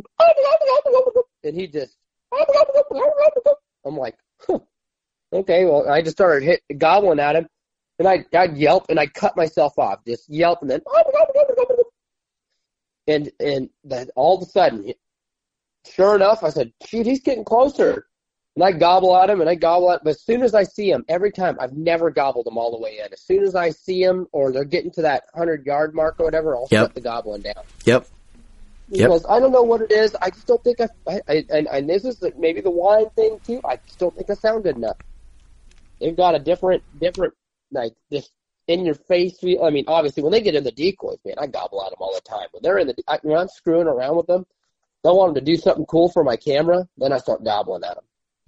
No, absolutely. Oh, that's cool. That makes a lot of sense, though. I mean, I think I would say for me, it makes sense, that philosophy of, especially you get them to 100 or whatever, it's time to go back, because you get a bird in at 30, 40 yards that gobbles, and I mean, the vibrations and the sound waves that's coming out of his mouth, it's like they can hit you right in the face. And then if you get one at like 15 or 10 yards that gobbles, I mean, it feels like the ground is rumbling beneath you. And I tell guys all the time, that's the one thing with a bugling bull or a gobbling tom that we really can't mimic. I feel like it's that thunderous, just, we can't touch it. Right. So I don't like to make those sounds when an animal's close, because I feel like they can feel that, whereas a real elk, a real tom, they would feel that coming from that animal, whereas I'm not able to mimic that. So I get pretty nervous about having to do that with elk, with a bull, or with a tom, because in my mind it's just hard to mimic that. You know, you can mimic the sound, but the emotion and the vibration and just the actual sound waves themselves, you know, and for anyone that has not had a turkey yet, right in their face gobble yet, you're in for a hell of a ride, because the first bird you ever have gobble up in your face, you're going to think back and be like, wow, Bo and Clint, yeah, they were 100% right. It was like someone was hitting you with a ball bat with a gobble sound right in your face. I mean, there's really nothing like it. A big bull elk and a big strutting tom, if they sound off right in your face, I mean, it's pretty damn incredible. I mean, there's, like I said, there's nothing like it in my opinion. So this is something that you brought it up in there. It doesn't sound like it. So this is something that I do, and I want to touch on it before we get too far down anything else. Is turn your head or put your hand across your face, call away. Like if you want to, I do a lot of times with elk and turkeys. I would like, if that tom was coming in, if I was going to gobble at him, I would gobble away from him. I'd turn my head around behind that tree and just gobble that way, or I'd yelp that way. If I want to be an aggressive yelp but he's at 100 yards, I will take my head and I'll turn it and I'll put my hand around and I'll yelp back that way and make it sound like it's back in that valley behind me. And that'll a lot of times drag them past you. And that's because I don't have a collar for elk hunting. When I hunt elk by myself, I don't like having a collar with me. I just don't like it. I love calling for myself, but I'm very, very directional with my calling. Very rarely do I call straight at that bird or that elk. You know what I mean? I'm very directional with it. Makes a lot of sense. The direction makes a ton of sense, and then what I was just talking about as far as that vibration and them feeling it from another animal makes sense, because we can't mimic that. So if we're trying to call right at them, they're not going to get that and feel that like they would from a real, you know, another real tom or another real bull. So that makes a ton of sense, and I've heard some different guys talk about that, and I've tried to keep that in mind, that that's the better way to do it. I think where I get in trouble sometimes is I get all fired up and I'm like, yeah, you want to gobble at me? Watch this. And you know, I'll almost just like think, oh yeah, heck yeah. All right, buddy, you want to gobble at me? I'm going to gobble at you. And it's like, I'll forget, like, hey, I can't play this game now that he's this close. I've got to sound like I'm over here, because I can't totally mimic the sound and the frequency of what he's doing. So no, that's a great, and I'm glad you brought that up, because that's a great tip. And that's something that, you know, I've heard some different guys talk about, and I never really truthfully understood it until I started hunting elk a lot. Now I'm at the point where I hunt elk every single year, and with elk, it really resonates, because when a bull bugles close at you versus when he's not, so like let's say a bull's at 80 yards and he bugles at you, or 60 yards, and then he turns his head. There is a distinct difference when he is bugling close to you versus away from you. And it's crazy, that difference. But that's when I really started to figure it out, is I'm like, whoa, like I've got to quit calling facing these animals, because I cannot do that. Well, that's the elk side of things. I would get a bull at 40 yards, and he'll hang up right there, and most people, they just shut up. They won't say a thing. Yep. I'll take that tube, and I always have it right underneath my, and this is with clients or whatnot, and I'll have it right underneath my armpit. Yep. That's facing behind me, and I'll lean into that thing, and my dad's done it a ton of times. Just all sorts of different, we'll call it these bulls, and they'll roll their eyes up, come running. I'll just bugle right behind me, and they'll just come running right in, like it's nothing.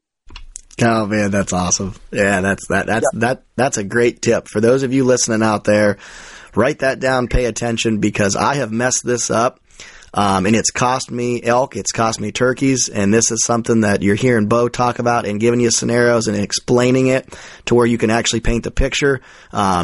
You know, like I said, it's cost me filling tags in the turkey woods and the elk woods, because I just simply did not have that knowledge, and now we're throwing this out here to you. And it's something so simple, but it makes such a world of difference. It really does.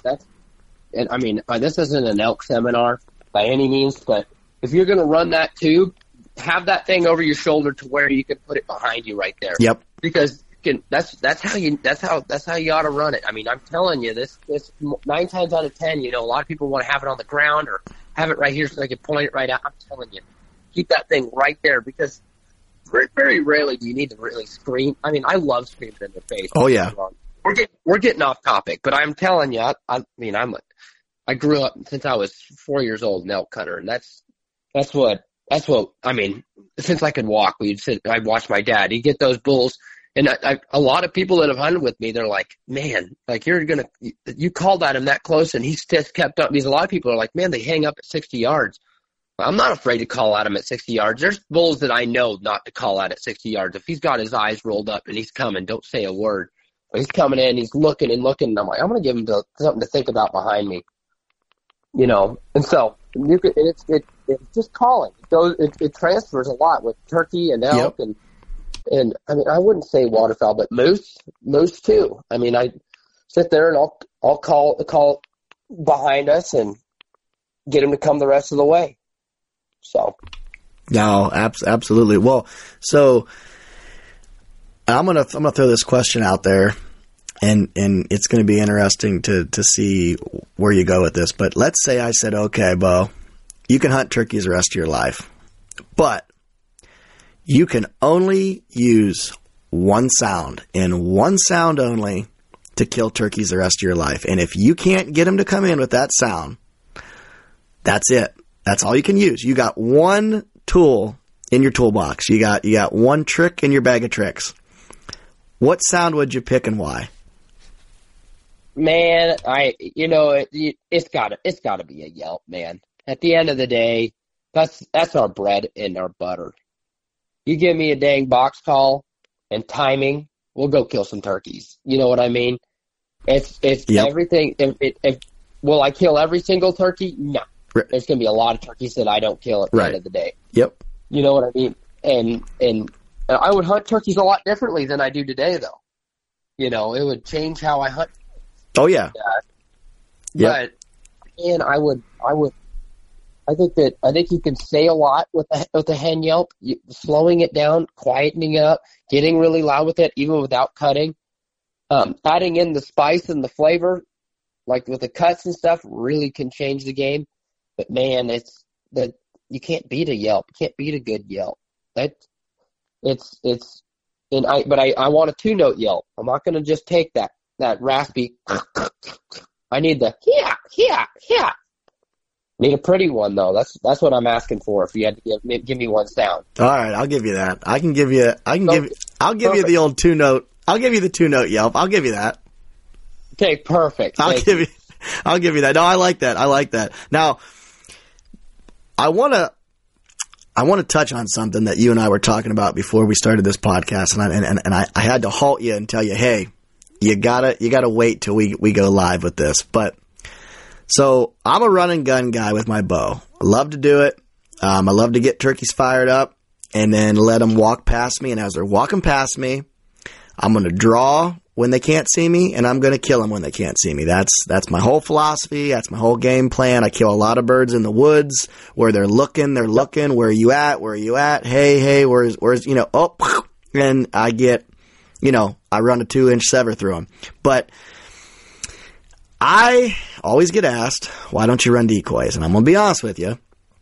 Like I told you before the podcast started, I just do not like to carry the damn things around. Well, you started to allude to a bag of tricks that you got up your sleeve with the decoys you guys have. And I'm really, really interested, and I think a lot of guys listening to this, and ladies, especially ladies, because if you're a female bow hunter, like my girlfriend, for example, Sammy, she's little, okay?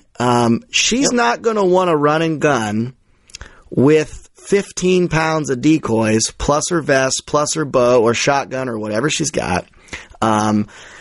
that's just not going to be a ton of fun for her. Hell, that's not fun to me, I'll be honest with you. That's just not my deal. But you started to allude to what kind of a system you've got for decoys when it comes to, especially bow hunting. I mean, especially a guy like me where having a direction for a bird to go is great to keep him occupied. So decoys are awesome. I just don't typically use them because they're kind of a pain in the ass, if I'm being honest with you. They're cumbersome, man. Yeah, they are. They are. They are. And so this is the thing. So I'm reading here. So I'm just reading off this is why I like our decoys so much. Ours are made out of a hard plastic, but they are literally, the Tom decoy is 3 pounds, and another company is 8 pounds, and then another company out there is 10 pounds. I'm not saying which companies. Doesn't matter. Holy shit. And so then our hen decoy is 23 ounces. Let me see. I'm just trying to get that. I'm telling you, I put this dang thing on, you don't even know what's there. I used to walk in, and Dave Smith, he's a good friend of mine. Dave makes incredible decoys. And I used to walk in, there's some of these gates in Washington, we walk in 4 or 5 miles behind to get into turkeys with a bow. I mean, this is a frickin' haul, and I carry that giant strutter all the way in there. Oh, gosh. And I'll tell you, I killed turkeys doing it. Oh, yeah. And then it was my turn to make one, I'm like, no. I'm like, we need to make it smaller. At the end of the day, it's not that, it doesn't have to be a giant strutter. It's probably better than it's not. You know what I mean? And so ours would be like a Jake strutter size, but I'm telling you, 3.2 pounds for the Tom, and I think the hen would be like 2 pounds maybe. So you're carrying 5 pounds, and I actually built a bag to put everything in. So you put all that stuff in there, and it's like it doesn't rub, doesn't make any noise, and it literally it's bad to the bone. You just put that thing on, and you're done. It's no big deal. You pick your stuff up. I got a handle for the strutter, magnetic fan holder for the strutter, so you can pop the fan out real quick. No big deal. I mean, and the stake goes in the back of the decoy. I mean, it is fast. It's easy. It's made for run and gun hunters. Well, I'll tell you what, you had me really intrigued and already partially sold before this podcast started, and now that we've gotten into numbers and we've gotten into what's actually going on here, I haven't even looked at these things yet, but we've kind of alluded to guys and girls at bars and whatnot throughout this podcast. You kind of got my panties already down to my kneecaps here, my man. I mean, I'm pretty much committed at this point. It's there now. I feel like I'm going to have these. You've done a hell of a job with your sales pitch, because my whole deal was I don't want to carry this sack looking like I'm Santa walking around with Christmas presents while I've already got a vest. They're hitting the back of your knee. It's terrible. Knees. It's terrible. And that's why I built that bag too. It's a backpack style bag I'm an elk hunter. I'm not carrying that crap. You know what I mean? I want something that I can go 15 miles a day. I put my cameras in it. I carry it around. I love it. That's how I run, man. I love it. Without cameras, man, it's like right. It can't even tell us there. This is good. This might be a complete game. I'll tell you what, it was meant to be to have you on, my man. This could be a complete game changer for a guy like me, because I'm like the minimalist. I run when Sitka come out with their new vest. I was one of the lucky ones that got to kind of test it, and I do a lot of work with those guys, Trevor and everybody over there, and Trevor's my homie. Yeah, absolutely, and I'm like, this thing's built for me, because I'm not a decoy guy, so I don't need this gigantic bucket looking vest that I got to carry all these decoys, but. You're talking about 5 pounds versus 12 to 15. And I've got all these things rolling through my head now about, wow, I could really step my game up to another level. Still no blind, still just natural cover, but throw decoys out. And now this adds to my flavor on fields, because one part of my game where I lack without decoys is field edges and field sits. That's not my jam. I kill my turkeys. You got to have something for them to look at. Exactly. So now that changes. Now, okay, this brings me to my next question here. We've talked about calling the whole time, and we're going to wrap this up with decoys, and I think they go hand in hand. What's the perfect set? Okay, so do you want 2 decoys, 3 decoys, 1 decoy? I mean, if I said, hey, you can. Two decoys. I run 3 a lot of times in the spring, but the lay down hen doesn't take up any room. You know what I mean? It's like the lay down hen's a little itty bitty thing. Some places it matters having it out, and they just jump up right on top of it, and it's awesome. And there's other times there's tall grass. You're like, why did I bring this thing? And so if I have a feeder hen and an apex strutter, like our strutter decoy, I will kill turkeys everywhere. And not only that, but I went 1 year, we killed X amount of turkeys with the Jake, and we killed X amount after we came out with the Tom. It's the same amount. But the way that a Tom comes into a strutter decoy and beats the living crap out of it is totally different. They come into a strutter decoy to whoop. You know what I mean? And I love that. I love watching them come dead sprint running across the field. No, that's right through the woods. They're full strut the whole way running. No, you can't. You've done all that work on the calling side to get them all fired up. They come through and you see a white head, you're ready to watch. Now, how do you, as a bow hunter, are you setting them? Okay, so let's say you've got your 2 decoys. How are you setting them up? What's your placement? So you've got a Tom. He's answered you. I'm going to paint the picture for you guys out there. Okay, you got this Tom. He's answered. You're like, yep, he's on his way. Probably by himself, maybe. Let's say it's midday. How would you set up these 2 decoys, and where are you placing them? Do you want the Tom to go right in front of you, past you? What's your decoy placement? Is the hen facing the Tom, or maybe you've got a Jake? What's kind of the setup in your mind in a scenario like this, which is a pretty common scenario? Middle of the day, lone Tom, or maybe it's 2 Toms.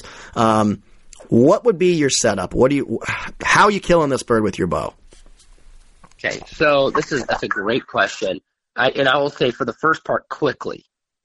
That's the biggest thing. Yes, I agree. Quickly. Yeah. And so what I do is I like to, and this without a blind, you definitely want to put it off to the side. You want to drag that guy past you. Yep. So you can draw your bow when he goes behind a tree. But with the blind too, I don't want my opening, my window, to be facing the direction the Tom's going to be coming per se. Like directly. So he's looking through the decoy at me. Yep. I want it to get to the side a little bit. But I put them at exactly 13 steps. I walk it off every time. That's my dad and I saying, and I said, okay, 13 steps, right? He said, yep. And I run out there 1, 2, 3, 4, 5, 6, 7, 8, 9, 10, 11, 12, 13, and I'm good. And so I know exactly every time that's what we're shooting when we're practicing, because you've got to be hitting a dang good spot. Oh, yeah. To kill a turkey with a bow. Yep. Softball, basically. Softball. Yep. Exactly. And so, and that's why I'm very, very, very, very, very, I want to make sure it's exactly 13 yards, 13 steps, and we step it off.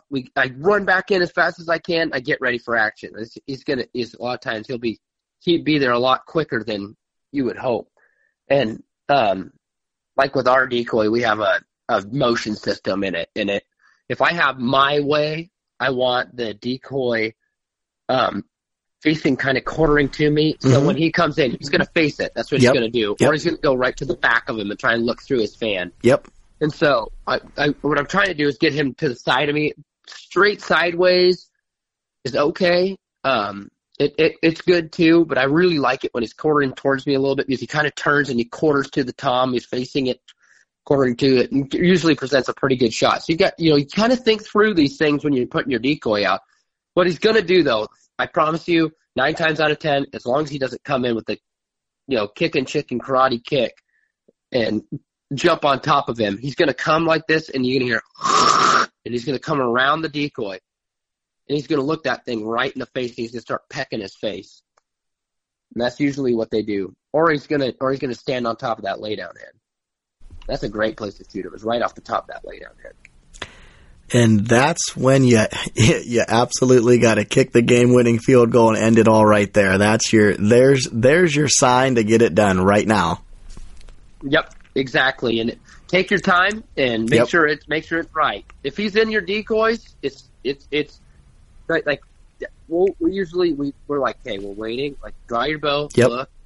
Okay. That looks good. That should be about right. Because a lot of times, as long as they're not beating the living crap out of it, they move slow. They're moving around it. They're slowly moving this way, slowly moving that way, and they're pissed off. Don't get me wrong, but they're just moving around that thing. So you just take your time and burn that pin and just squeeze it off. Yes. Don't feel rushed. Shot execution's everything on them. Well, I'll tell you what, Bo, you've really sold me. I'm really damn excited to. I gotta get my hands on some of these decoys because, like I said, I love the philosophy behind it, and for a bow hunter that runs and guns with no blind, it's great. Yep. I am very one-dimensional if I have to run and gun birds that are on fields. I have to call them out of the field into the woods, and that is a very tricky deal, and that doesn't usually work in my favor. So then I end up waiting till they move off the field, and then I try to go get back on them. Well, this solves that problem tenfold because that is a flaw in my armor right now is I don't like to carry decoys. It's just not my, so that's a game changer, man. And I'm glad we talked about that because we've talked about, calling and what sounds and what vocab and when to do it and how that can all play, an effect into the whole game and emotion. And the decoys kind of bring it full circle because now you've got, I can see it, I can hear it. You've really got a bird now tricked into, hey, this is the real jam. I'm just going to go in here and either whoop this Jake's ass or I'm going to come breed this hen or whatever it is. You've got the full circle now that you're working with, which is better than, like me, for example, I'm working with a half circle, not a full circle when I'm killing these birds because I'm not playing the decoy game. But if you can add both of that, now I have to ask you. You can attest, hunting turkeys is hard. It is the hardest thing with a bow. Oh, yeah.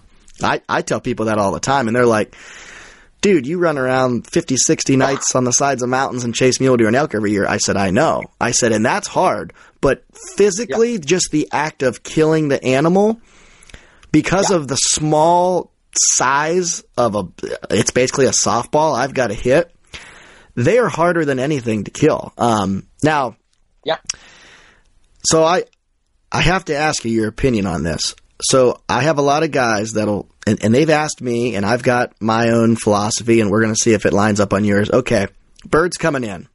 Tom's coming in. He's gobbling the whole time. He tops the hill, or he peeks around a corner, hears the decoys, he folds, spins around, and gets the hell out of there like you just shot him in the foot with a .22. What, in that scenario, what has happened, and why do you think, why is that bird doing that? Why did that just take place? Because I've had this happen to me before, and I'm just like, my God, that bird was as hot as a freaking skillet on a Sunday morning could be. He's got his ass kicked. Mm-hmm. Yep. Okay. He's got his ass kicked. And it's I have it a few times. It's usually in high population areas that I have that happen. You get a 2-year-old, and there's just a big Tom in there that's just whooping it, or a big group of Jakes that's whooping their butts too. And that's where you'll have that happen. I mean, it happens. There's no way around it. And you know what I've learned about that? Throw the decoys aside and then go kill him. He'll light up again.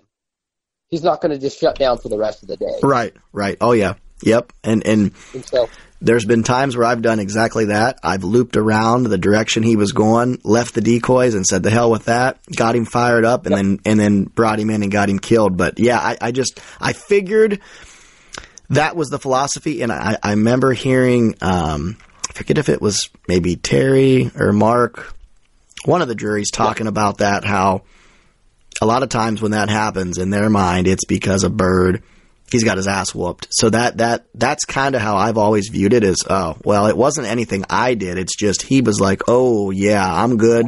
I'm out of here. It's, yep, I don't. You'll be surprised how many times, how easy they can be killed too. And it can be from a strutter too. Right. You have a strutter decoy out, and I'll come back over and I'll throw a Jake out for him. He'll just come right in. Yep. No, that makes sense. Yeah, and I'll tell you, I've also seen it where they're just scared of their own shadow. Where they're they're just like breathing heavy and they're running around gobbling and they're getting chased by Jakes, and they're just scared to death of everything. Yeah, no, absolutely. Well, Bo, dude, we have covered.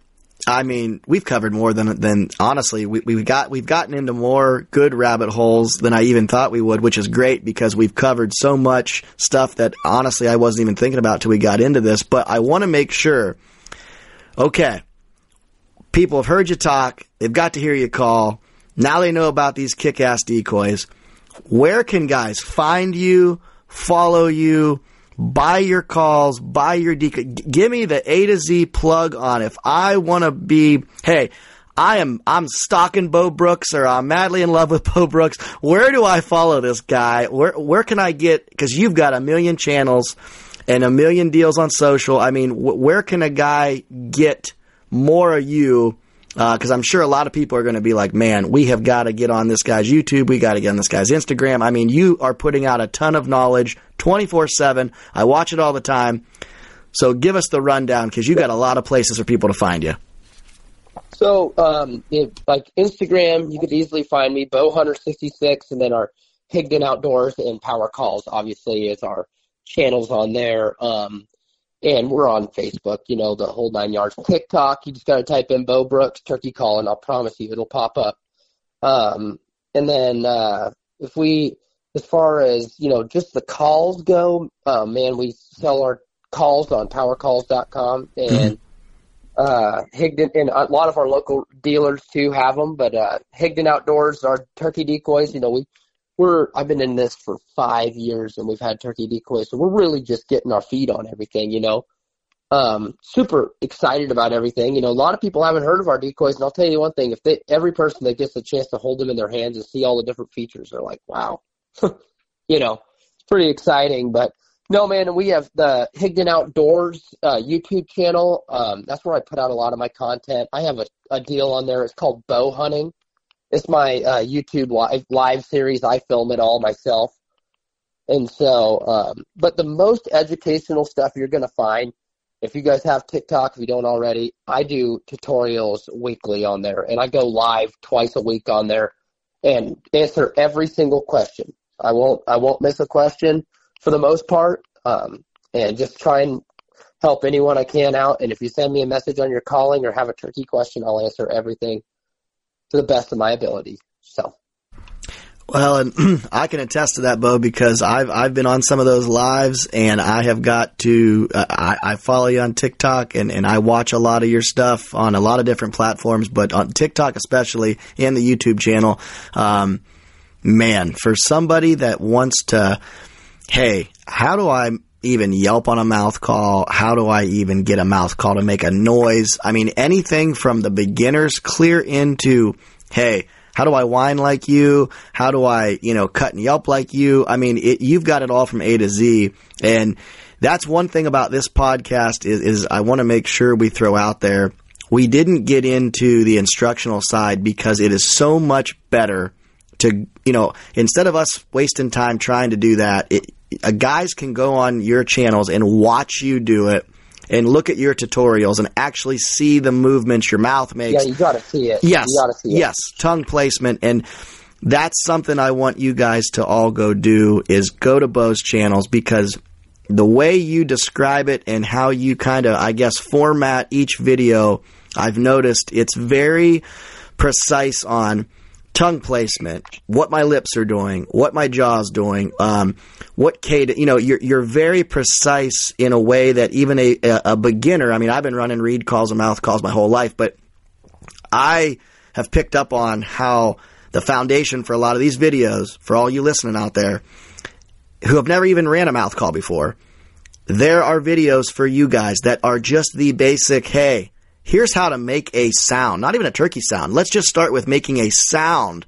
on this damn call. Don't try and make a turkey sound. Exactly. Make a sound. That's the best thing ever. Exactly. And you do a great job at I think building confidence in guys. And for anyone listening to this, guys or girls that is kind of afraid to get into the mouth call game, or you're just like, man, I want to run reed calls, but I'll be honest, I have no idea what I'm doing.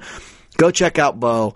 Like I said, man, you do a hell of a job. I appreciate it. You really do. I mean, you do a hell of a job of putting out content for everyone from beginners all the way up to guys that are on the pro level of doing it like, where you're at. So, man, I can't thank you enough. This has been, gosh dang, I love talking turkeys. I'm sure you figured that out real quick. I love to bow hunt them. I love to learn about them. I love to talk to them. And this has been just a wealth of knowledge for myself. Everybody listening, I honestly, I can't thank you enough for coming on, my man. It's got me fired up, and it's only March 1st. I still got to get through shed season and get some more food plots frost seeded, and then I can really start getting into my turkey groove here in about another 5 or 6 weeks. I'll be heading to Kansas and Nebraska to start it all off. But man, I'm fired up. I'm ready to jump in the truck and head west right now.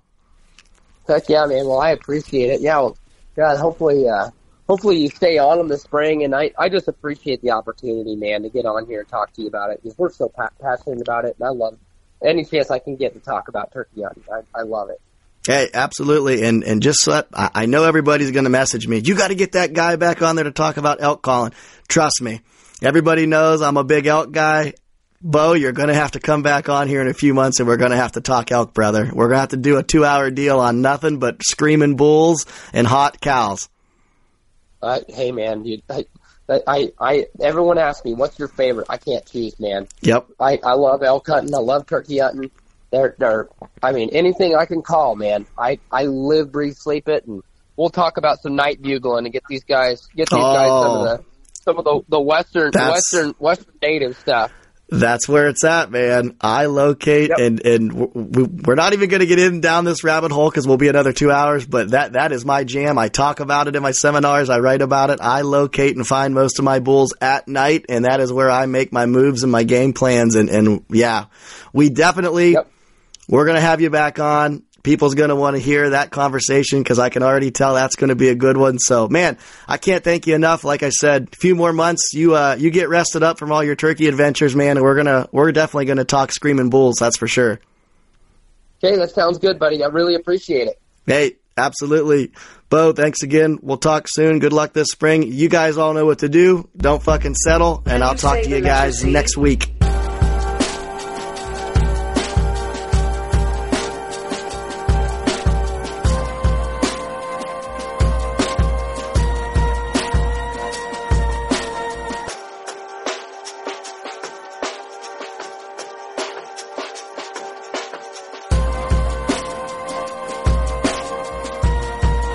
CNC Hunt Files.